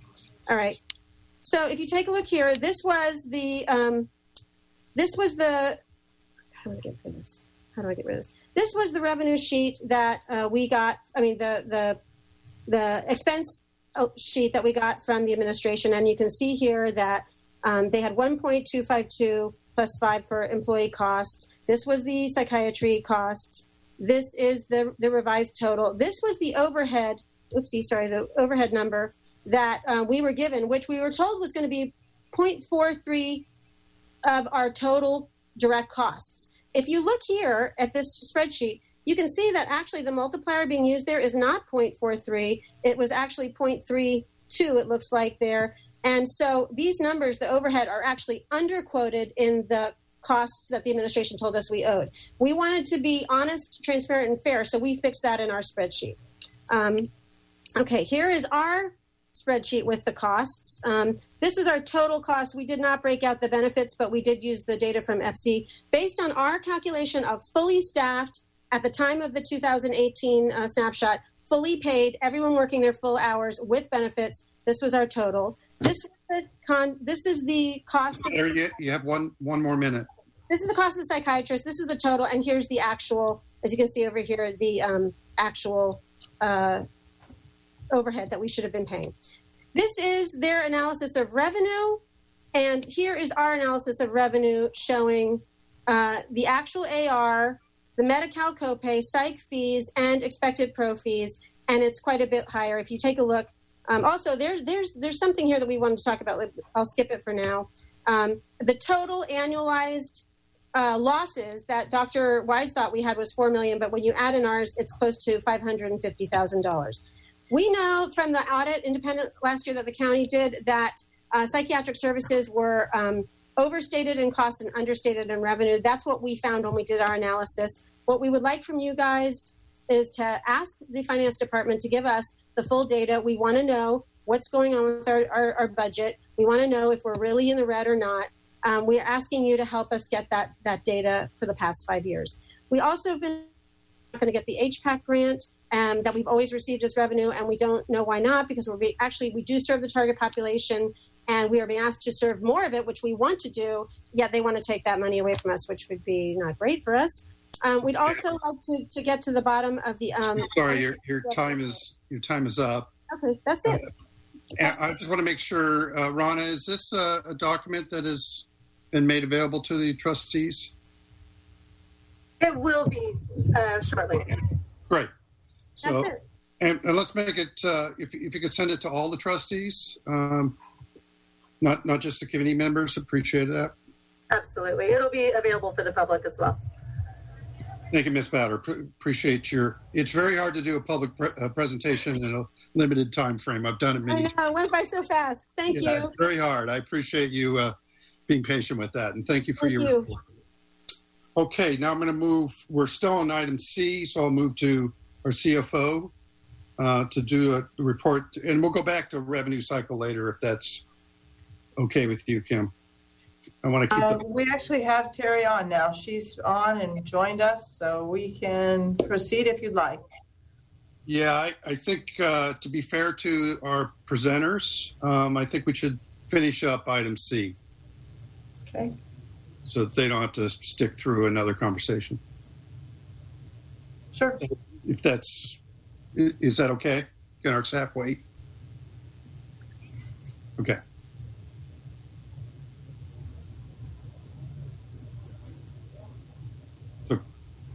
So Kim, are you ready to go on item C?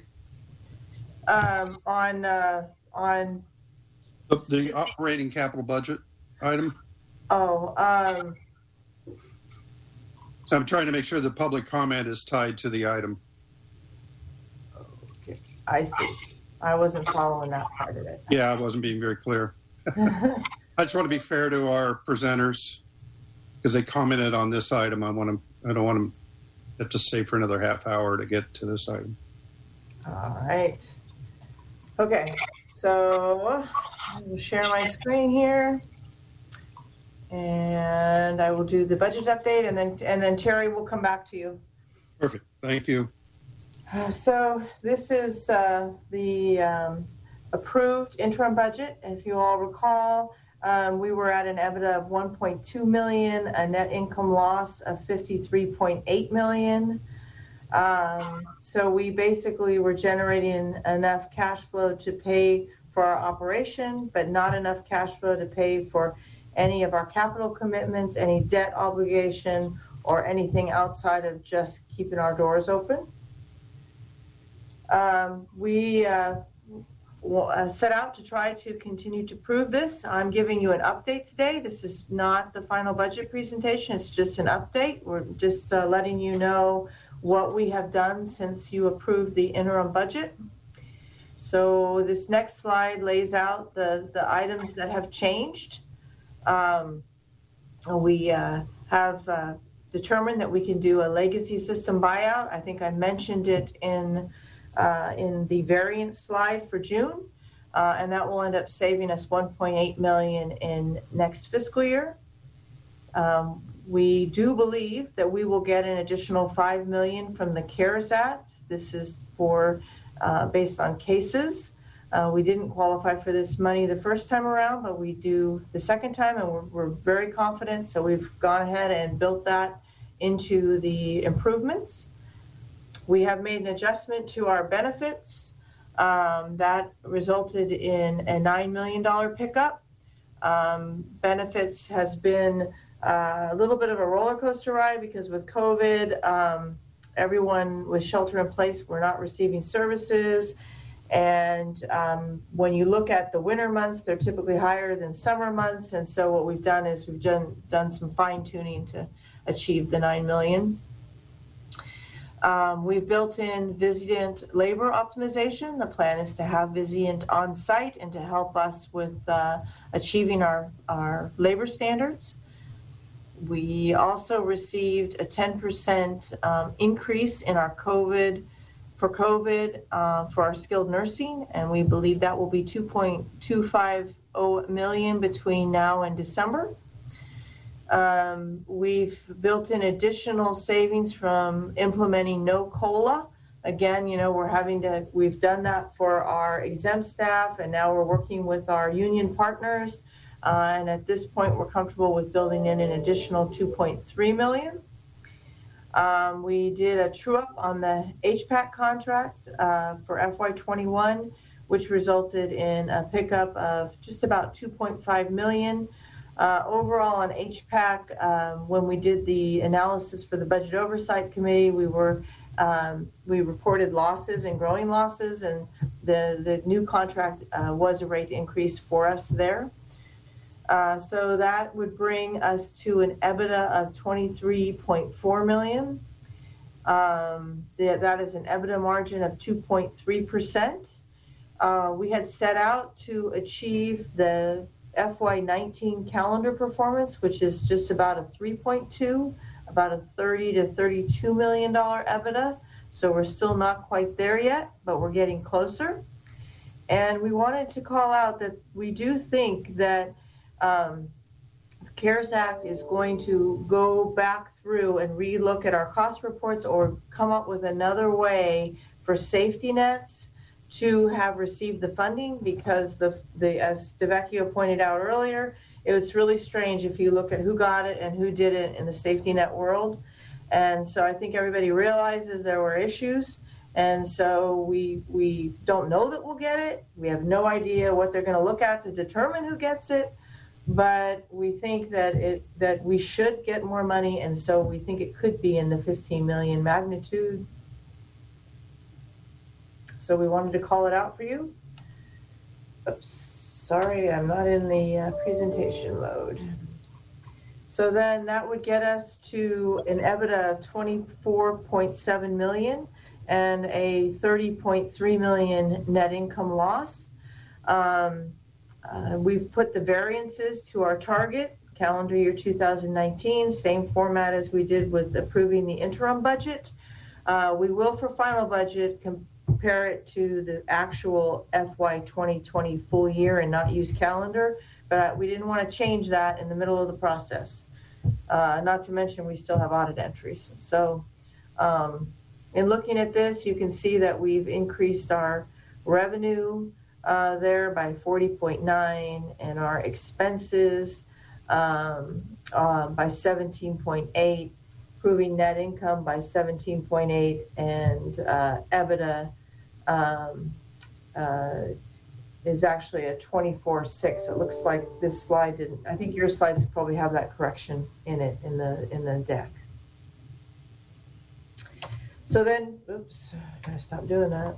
Then we have the cash flow projection. So we're carrying forward the 24,680, the 2.3% increase.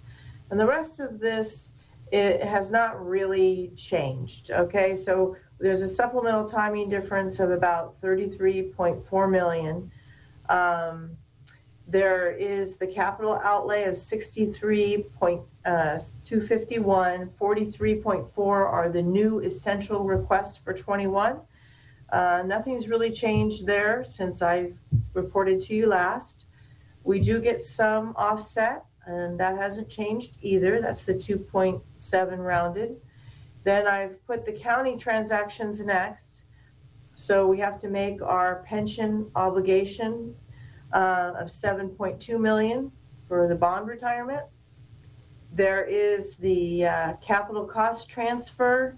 That's from our cost reports. We give that, the money associated with the county-owned buildings gets paid back to the county. And then we are supposed to be able to access it to pay for maintenance and repair items at the county facilities. So far, we have not gotten that money back, but I'm assuming we will at 13.4 million. Then there's the capital reserve fund. That is where to help pay for Epic. So it's kind of an in and out, but we will have made 3 payments of 7 million to the reserve fund with the county, and then they're supposed to pay us back the 7 million. So far they have not, so at this point they owe us 14 million. So if I take that, the sum of those 21 items is the 65,005. It's a negative number. We would add 65 million to our line of credit. The line of credit at June 30 was, this is pretty close to what it is. It's within a million. 85,589. You add the 65 million, you get to the 150,595. That pretty much agrees to what I just presented in the July financial statements. So what I've done differently is I've now put the recoupments after that. So it's really clear what it does to the line of credit. So then you add the prior year recoupments to our line of credit. we would end up with adding another 137, which would get us at 288,047. So the materiality of these numbers have not changed much at all, a few million here or there, but this is our projection, and this is what we would see based on our current budget at 2.3% EBITDA margin, or 24,680,000. We are still working to improve that,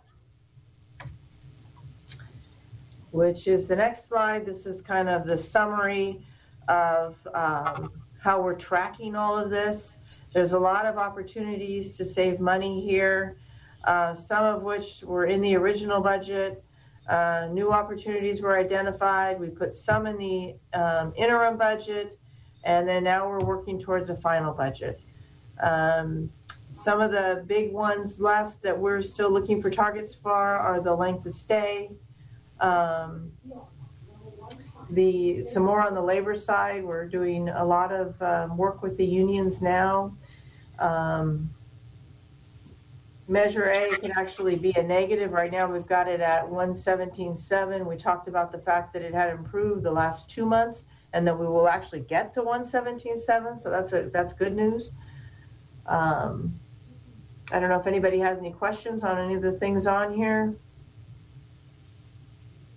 Kim, this is Joe. Could you go back one slide? Sure. Oops, sorry. There you go. Thank you. And I know you said it. Okay. I'm sorry. The 30 million in the recoupments, that 137. We actually think this year it's going to be that 30 million of it is postponed to 22, right? Or no, you already took that physician SBA out. I apologize. Right. Yeah. This 137 is truly what we expect to hit this year. Correct. Yeah. Okay. Thanks. That is correct. Yeah, I have. I really appreciate everything you went through to come to these potential numbers, but I'm feeling even at these numbers, it is so tight, okay, that it's really of concern. And I wish there was a way we could benchmark ourselves against other hospital systems to see where we fall in relationship to them. I looked at some information on nonprofit hospitals, and they do it based on operating margin rather than EBITDA. But they're the lower rated hospitals, the B rated hospitals, their range was at the lowest performers were at a negative 0.7%, and I think we're at 2.49% or almost 2.5%, and I'm just really concerned that the numbers are so tight that just anything that could happen on this COVID or revenues in general is just going to put us in a really tough place. And the other thing that's implied here is we're going to have to ask the county to make this all work for almost $170 million increase in our net negative balance.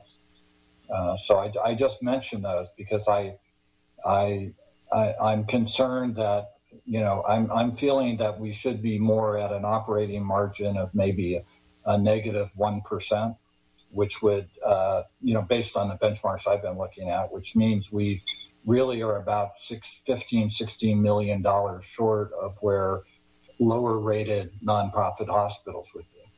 So I'm not saying that we can necessarily get there, but we are this is an unusually tight margin, and it doesn't allow for really much in the way of mistakes. Anyway. It's interesting too, if you go back over years for safety net hospitals, it's whether we use EBITDA. I use EBITDA because EBITDA flows into cash, which helps us with the NNB. Yeah. We could always target both as well. Yeah, I think it might be worth doing that just because a lot of the benchmarks are more around the operating margin. But So our document, our income statement generally shows both. I think Kim makes the point that EBITDA is a better target for cash. And actually, you're right. EBITDA, I think, have been kind of in use for about a little more than a decade.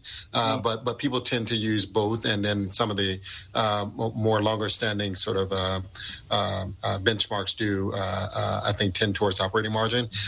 Your comment about nonprofit hospitals obviously is a useful context, and then just disclaimers around kind of the distinctions. Nonprofits, whether they are low performing or higher performing, tend to have a much different payer mix.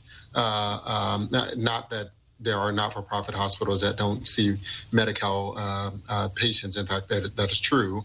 The percentage of the Medi-Cal patients, which doesn't generally put them in a disproportionate share hospital category that then makes you eligible for supplemental funding, it tends to be less. And so there's even more, generally, they tend to have less commercial and more Medicare still being a better reimbursement source than Medi-Cal or Medicaid, and Medi-Cal certainly in California where it's quite low. And then, as you know, even for us and benchmarking against public hospitals, I think what you see and what we've seen historically when we looked is that they are feast and famine years. There are years where the operating margin or EBITDA, whichever metric you use, is really low, and then there's some years where we'll actually then turn positive, and you will have some favorable years, generally in the single-digit percentages.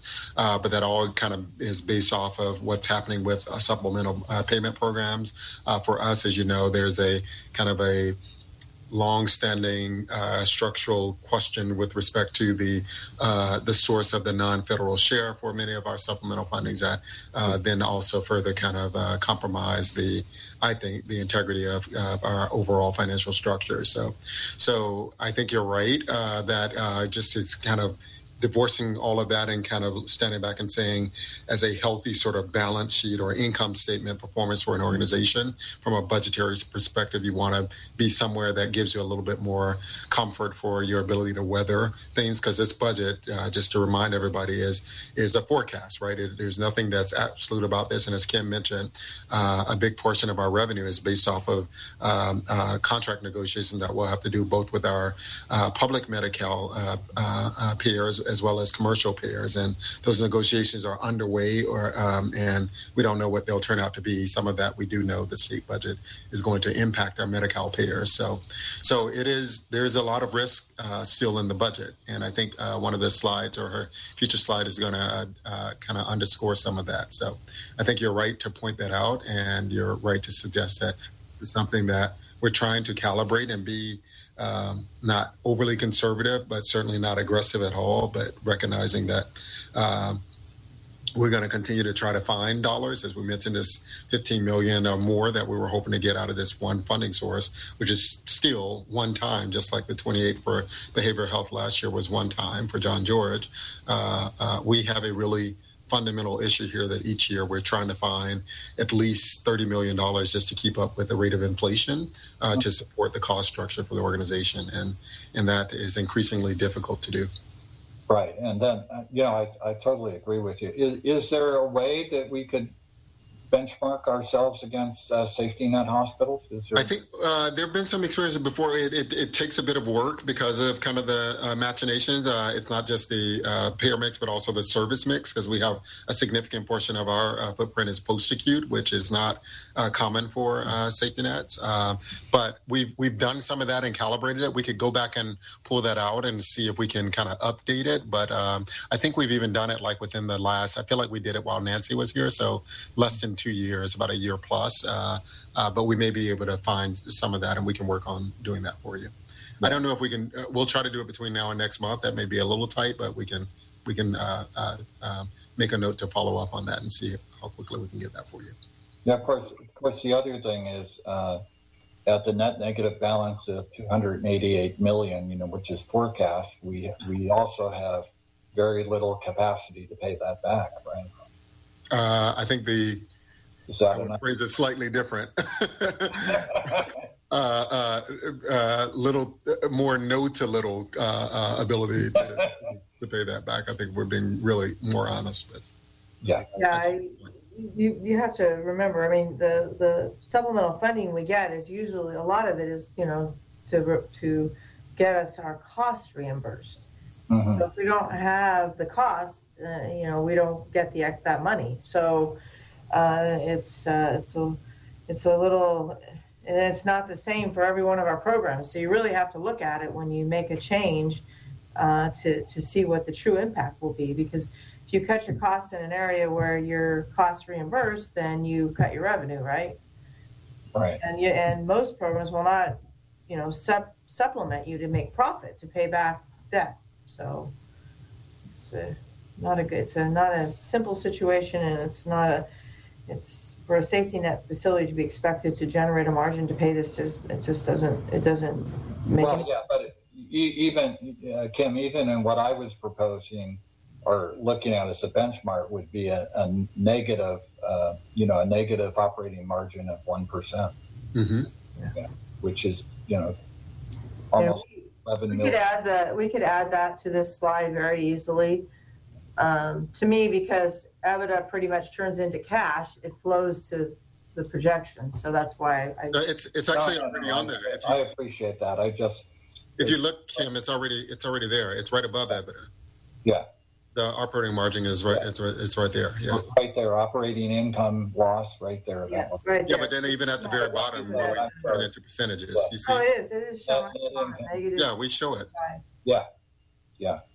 I just when I went to try to look at benchmarks of what others were doing, most of them were based on operating margin. So I just on a piece of paper converted it to an operating margin, and then I looked at the worst performing, the B-rated bond hospitals, which are not, are marginal hospitals, and they said that they had a negative margin as low as a negative 0.7%. Yeah. So and you can see that year over year we've been closer to, even in the favorable EBITDA years, it's been negative 2 to 4% operating margin. Yeah. But I think we have this ongoing spiral around needing access to more credit line just to survive. Anyway, I just bring it up as a food for thought. No, that's a good idea. It's a great idea. So then here's my risk slide. In order to achieve the FY21 budget, even as presented now, not at target, we've already built in reductions in OT and improvements in labor targets, and we need to get this done. Our operators need to be able to achieve it. We've got COLA savings built in quite a bit now, but we're still in negotiations with several different union groups for different contracts. And DeVecchio mentioned the fact that we are only just now starting the negotiation for payer rate increases. So they're not a done deal. They're yet to be negotiated. And we really need to improve our throughput across AHS. So we talked a little bit about the SNF discharges are down. We talked about length of stay. We don't have our target built in yet, but improving the throughput throughout our whole system is key, and that takes a lot of work. And then the impact of the pandemic. At this point, nothing is built into our budget, unless of course, we think we're going to receive that CARES funding. That additional $5 million was in there. But there is a change in service mix, which does impact how much we get paid. And, I bring out again, the quarantine period requirement with SNF is definitely having an issue on throughput. So next steps, we're going to keep working that list. And we'll update for any of those high-risk variables that, we know of. And we plan to bring back a final budget for you to approve in October. And WIPLE is well underway, and they're focusing on financial reporting and breaking out all our different facilities and some of the high-level programs, like skilled nursing. So then we can start having a transparent way to look at AHS and figure out a way to stabilize. Information's power. Information's power. I agree. So just to clarify, so we'll have a budget to look at as a committee, and then it'll go to the full board all in October, right? That is the plan. I also want to clarify. Quick question. Yeah, go ahead, please. So you will do this presentation to the full board in September, though, so we keep everyone looped in, correct? I'd be happy to. I don't know if the agenda's gone out yet. The agenda hasn't been created yet. We do agenda review with exec committee, and if it's always included. But if you want, and we can ask, obviously our president is here. If you want to make it an agenda item, we can actually do the presentation for everyone. I really just think so the other members feel looped in as they should be. It's always hard to read a written report and feel like you got the same content as having a dialogue about it. So I would recommend we have a dialogue about this at our September meeting. If other people agree, that'd be great. That makes sense. Yeah. Okay. The other point I wanted to make before we move on is that, there's a lot of work going on at actually throughout the organization to figure out how to get to a reasonably healthy budget. And I say that with a little tongue in cheek because I'm not sure how close we're going to get to that. But there's a lot of work going on. And so the process is that, trustees aren't going to be involved directly in deciding where cuts and, we obviously don't have control over revenue, but we're not going to be we're not going to be looking at individual programs. We'll be looking at a budget and its total. And so for those stakeholders who are concerned and interested in the process, it really, I think it would be the best thing to do would be to engage with senior staff on your concerns and your voice for your program. Particularly if you think that there isn't a complete representation on the financial side for what you're doing. So with that, any other questions or comments from trustees on this issue? Item C, not hearing any. I'm going to take us back to item B2 or 3, the revenue. All right.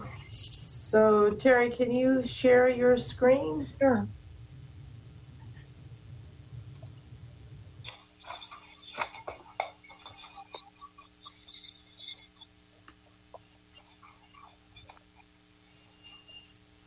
Okay, hopefully everybody can see my screen. Thank you. And hey, Terry, I did introduce you before you were on. I was thinking while you were joining, but I don't know if you want to add anything. I know that the Finance Committee has asked to have you come and present. They love to hear from staff. But I don't know if you want to say anything about your background or anything. I did do a really brief highlight. No, I mean, that's fine. Thank you. I started here at AHS on June 1st, so I have 90 days now. I'm excited to be here, and I'm actually excited to show you some of our progress on the slides coming up. So thank you. Good to have you with us. Thank you. So since this is as an introduction, this is my first time presenting here to this group, but it's also the last time presenting our stabilization dashboards in the current format. The reason for that is we've been on Sapphire for a year now, and Epic keeps data for new installs for the first 52 weeks, which after that results in no cross-customer comparisons going forward. However, we will continue to provide the updates on the metrics that you are used to seeing, And there's really other ways in the system that we can grab information and compare us to other organizations like us. So next month, or when we present again, it'll look a little different, but the same metrics will be presented. So as we go through the slides, you are going to see some reds, especially in the categories of charge and payment variances. COVID has reduced our volumes and our average daily revenue, and many of our metrics are compared to historical data at go live, so it kind of skews our results. And the adjusted metrics have been restated to reflect the impact of COVID to our charge volume. So this chart here, this is our Epic accounts receivable for hospital billing. This is us right here. And this here is the bottom performer. So actually we're doing much better. So no longer are we just comparing ourselves and trying to reach the bottom performer level. We're reaching out and stretching to get to, so we're in between the medium and the top performer with our hospital billing. That's great. Here's another chart broke down by category. It shows our CFB days, open denial days. So our open denial days are right here. There's been we're very proud of this little decrease here, but steady decrease. So it shows where we were like mid-June right here, and the steady decrease down to 6.3. And actually open denials as of today is 5.9. So I just want to mention that because we're pretty excited about that. That's great work. Thank you. So here's our dashboard. Here's the reds we talked about. And at the end of the slides, there's going to be a charge comparison to other organizations.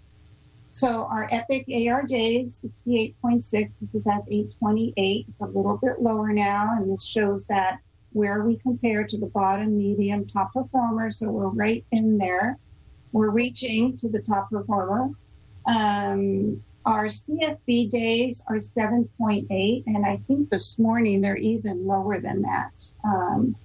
So we're really happy with our CFB days. We're still not quite at the bottom performer, but we are getting there, and everybody just really wants to get there. So we're all on the same page and very motivated, and you know, it's just a nice downward trend that we're pretty proud of. Our coding days, you know, they're superstars. Our coding days have always been solid and, you know, above the top performer. Our claim edit days, we're doing well here too at 1.5. It's going down, working very hard on our claim edits to ensure clean claims to the payer. And our open denial days, this was 6.3. Today we're 5.9. And again, it's just a nice downward trend. So we want to keep at that. Here's our candidate for billing. This is how we look. You know, we need to get here and then get down in between at least to the medium performer. And I have no doubt we can do it with the team we have in place. And on the right-hand side, it shows all the owning areas for CFB. So these are all the departments twice a week that get on the phone. We go through every single number and see what everybody can reduce or commit to reducing for the week. So everybody from all these departments are on a call Monday and Friday. Here's our HB claim edits, also on a downward trend. So a lot of work being done here with our clearinghouse edits to ensure clean claims. Here's our open denials. We're getting there. So it's in the right direction. There's a lot of work going on here. We have a denial call every Thursday, and during that week, we meet constantly to talk about denials. Here's PB. PB has actually been in the green for several weeks now, and they look good. Their AR days are 47.6, so it's right in there. Pre-AR days. Pre-AR days is similar to candidate for billing. So it's a little higher, but we are reviewing 100% of our telehealth before it's billed out. So we always have a big balance there, which contributes. And claim edit dates are going down. Open denials, We know what the issues are here. They're a little higher from last week, not quite where we want them to be, but we know exactly what's going on and where our problem points are and their action plans around all of that. So we expect to see that come down. PB pre-AR, as we compare to the bottom performer, we don't want to compare to the bottom. We want to compare to the top performer. So that's our goal. PB claim edits, there's a lot of work going on here with our clearinghouse as well, just like on HB. PB denials as compared to the bottom. Again, we're, striving to get lower, and we will. Before I go any further, are there any questions about what I showed so far? So here's some notes on just revenue cycle management in general. We are reducing our metrics. They've significantly reduced, and we're continuing on the downward trend. We're in the right direction. We know we have more work to do, but if we stay focused with the team in place that we have today, there's no doubt that we can get there. The staff is very excited and motivated about our results. We've been celebrating all these little accomplishments along the way and then building on those successes. Initiatives, we have lots of work groups focusing on this, many work groups for all of our metrics, and great participation throughout the hospital and all of our departments because we all contribute. We have daily focus on denials, CFB, and our AR days are starting to decrease as well, and our cash flow is increasing. And another big initiative, priority for us, is we're working to ensure compliance with the price transparency regulation that's effective 1/1/2021. So we have a great task force in place. We know what we need to accomplish, and we're working with Kim and Mark too, so they are aware of where we're at with that project. So the significant work on our denials, we focus on the root cause. We have to determine the root cause and work on that to make those denials reduce. So we have our weekly work group meeting, attendance from everybody in the organization, all our key stakeholders. We have action items and owners. Those people have to come back once a week and report on their action items. And we've had a big decrease. So if you look at from 710 to 94, we've reduced our open denials 13 million. And as of 9/4, I already said that we were at 6 days. So we're excited about the direction we're going in. And, we just really want to compare ourselves to the top performer, not the bottom, but we will get there. Here's the slide I mentioned. This is our charges as compared. It's basically the COVID impact comparison charges as the percent and compared to other California hospitals for hospital billing and professional billing. So this is us here, charges. And this is California average. And this is PB charges and California average.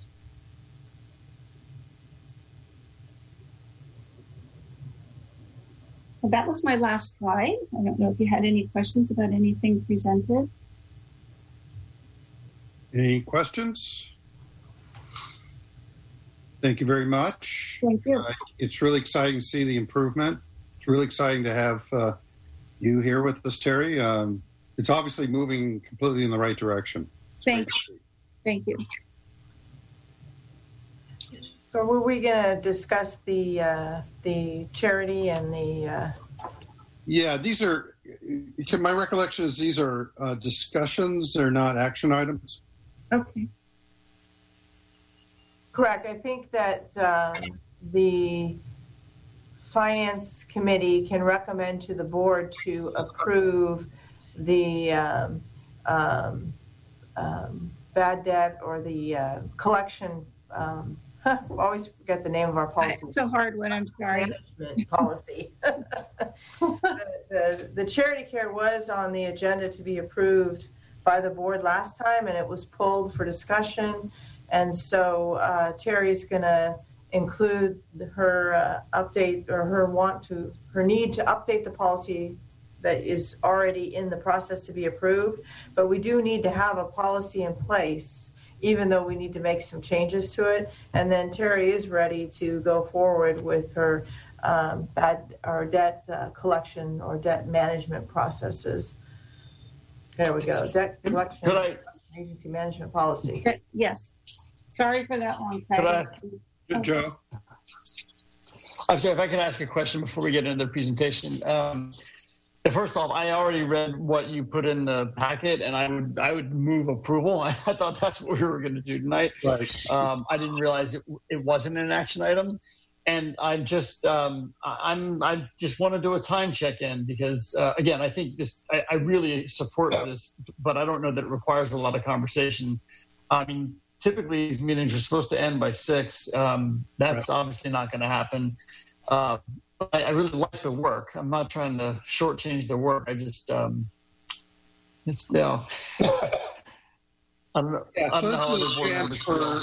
So are there comments from, I had the same reaction as Trustee DeVries said. It seemed like it's something that was ready for action, but other trustees have questions? I'm ready to approve it myself. I thought it's read well. So we could put it, I believe Mr. Moy is going to tell us we need to put it on next Finance Committee's agenda. Take action. Well, I thought it was that you would recommend to the board for approval. I don't know, Mike, you'll have to weigh in. I thought that's what we said. So. Or we could just encourage our board president. Full board meeting. Yeah. Yes. So yes, this can be put on the agenda for the board, for them to approve it. And in the course of either the Finance Committee report or during the course of the discussion of it at the full board, then I think it's entirely appropriate to represent that this came before the Finance Committee and the Finance Committee was in favor of the board approving it without taking an action. Okay. Yeah. Is that okay with trustees? Yeah. And that's 2 policies, right? These are 2 separate policies. Correct. Yeah, one is already before the full board, got pulled, so it'll come back. And this new one, the debt collection one, will be added to that now with your recommendation or instructions here, and both policies will be up for action at the full board meeting now. Yeah, I just to echo Trustee DeVries' point, I hope this doesn't add another hour to our regular board meeting, but that's, that'll be what it is. So I think we're ready to move on. Thank you, Terry and Kim, for that. Thank you. Good work. Thank you. Around. Item D, True North metrics update. Hopefully we can do this quickly. Okay. Yes. So we're sticking with the same True North finance metrics that we've had this year. At least that's what we're recommending. Just to remind everybody, and it's in the packet, we had EBITDA margin, and again, that we chose that because it reflects cash flow, and that goes against the NNB. And as I mentioned earlier, we have that graph. What we expect is that within 3 months or so of reporting net revenue, that we will see the cash coming in. So it's a very important metric to follow. The second one was the AHS cash collections as a % of expected net revenue. So basically, that is saying that we want to collect 100% of the net revenue. I think I skipped through my notes here a little too fast, but so anyway, EBITDA margin is representing cash flow against the NNB, and then the second one is the AHS cash collections as a % of expected net revenue. That's where we want to see within about 3 months that we've actually got cash in the bank that reflected our net patient revenue. The next one is AHS gross days and accounts receivable. We want to make sure our AR is not growing. We want to make sure that we're working it, and we want to benchmark it. So we want to continue with that one. The expense per adjusted patient day, that takes into account our volume. So we're using adjusted patient day, which is kind of a blended indicator of our volume and our total expenses. So we don't want our expenses to jump up as volume goes down. We want to try to keep it on budget. And then worked hours per adjusted patient day, again, that allows for flexing to make sure that we are managing the workforce with the volume. So those are the metrics we had last year. Those are the ones we're recommending to bring forward again this next fiscal year. So we had a conversation earlier this evening about the operation margin. Is that something that would be easy to add? And do we want to? I would argue that we should add it. And I think it's easy to do, but it would complement the statistic we already have. Yeah, it tells us something different than the EBITDA. Yeah. It is easier to benchmark, that's for sure. So maybe the issue is we want to, I don't know, Trustee Peterson, if you're thinking that we should set a target based on other safety nets, or whether we stick with budget for that. Well, I think let's start with budget for now, and then see if there, I'd be interested if there is something we could benchmark it against, but at least have that number in addition to the EBITDA. Yeah, I agree. I think we should do a little more research on safety net hospitals. Yeah. And, maybe our association that we belong to of safety net hospitals could help us a little bit there. Delvecchio, could you kind of take the lead on that? Yeah, I'll be happy to ask. As I said, we'll probably do it with some type of caveat factor, just because there's such differences in our service mix. But it's a good place to start, and I think we have some historical piece we can follow up on. Now, the thing will be for the benchmark or for the dashboard. It may be something where we have it pending for a while until we can finalize it. But we want to. I think that's where we're headed towards. Finalize in the dashboard. Yeah. But thank you. Okay. Yeah. And just to remind everybody, the only difference is interest, depreciation, and amortization between. Right. It's just we back it out, so it's actually the same thing. It's easy to show it as our historical and kind of keep tracking it each month because it's already on the income statement. It's just if you want to set a different, it would not be. I mean, the target would be actually just taking what's targeted EBITDA and then adjusting it for what it is in the budget too. So we do that, but then what you want to look at with other safety nets would be a different thing entirely, but we could still do that. And we can do that. Yeah. Great. Okay. Can we move on? Go to item E. With that change, we're going to make that recommendation. Yes, I think it's a go ahead with the one change. Okay. Okay. Item E. Trustee DeVries, do you have any opinion about these two items? I'm sorry. What are we on? I don't have my agenda in front of me. I was fishing for a motion on the two. Oh yeah, I moved to approve. Sorry. I second. Great. All those in favor? Aye. The item passes. And just one item in terms of tracking. I'm not sure if I asked for this in this committee or in full board, but I did ask staff to look at law enforcement, perception of law enforcement on our Highland on our campuses, actually. And staff has put together a report for the full board.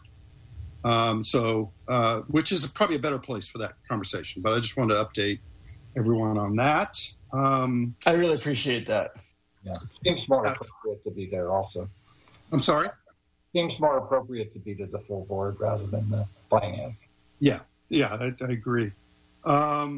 Any other items around tracking, planning? We have a lot of work. Not hearing any. I'm going to close the meeting if that's agreeable. Trustee Chiquin, can I just ask that we all pause and wish Kim a happy 1-year anniversary that she'll achieve in 6 Happy days. anniversary, Kim. That's fantastic. 6 days she will have survived a whole year here, which is He's smiling too. That's an excellent sign. It went by fast. I gotta say that. It sure did. It feels like just yesterday. Sure it does. Wow. I think we need to compliment Lewis too, because I think this is like our shortest meeting. We're only 40. Yeah, wise Wait, guy. Sadly, you're not done yet. wait. You got a closed session item. I say we have a closed session item, so it's not over yet. No, we don't. Yeah, you do. Yes, we do. Oh, God. It ain't over. So you're not adjourning the meeting. You're adjourning the meeting to closed session. I'm adjourning the meeting to closed session. Yes, and the committee is going to meet in closed session to consider matter or a conference with legal counsel regarding a potential litigation matter. So I'll go ahead and open up the breakout room here, and we'll get this started.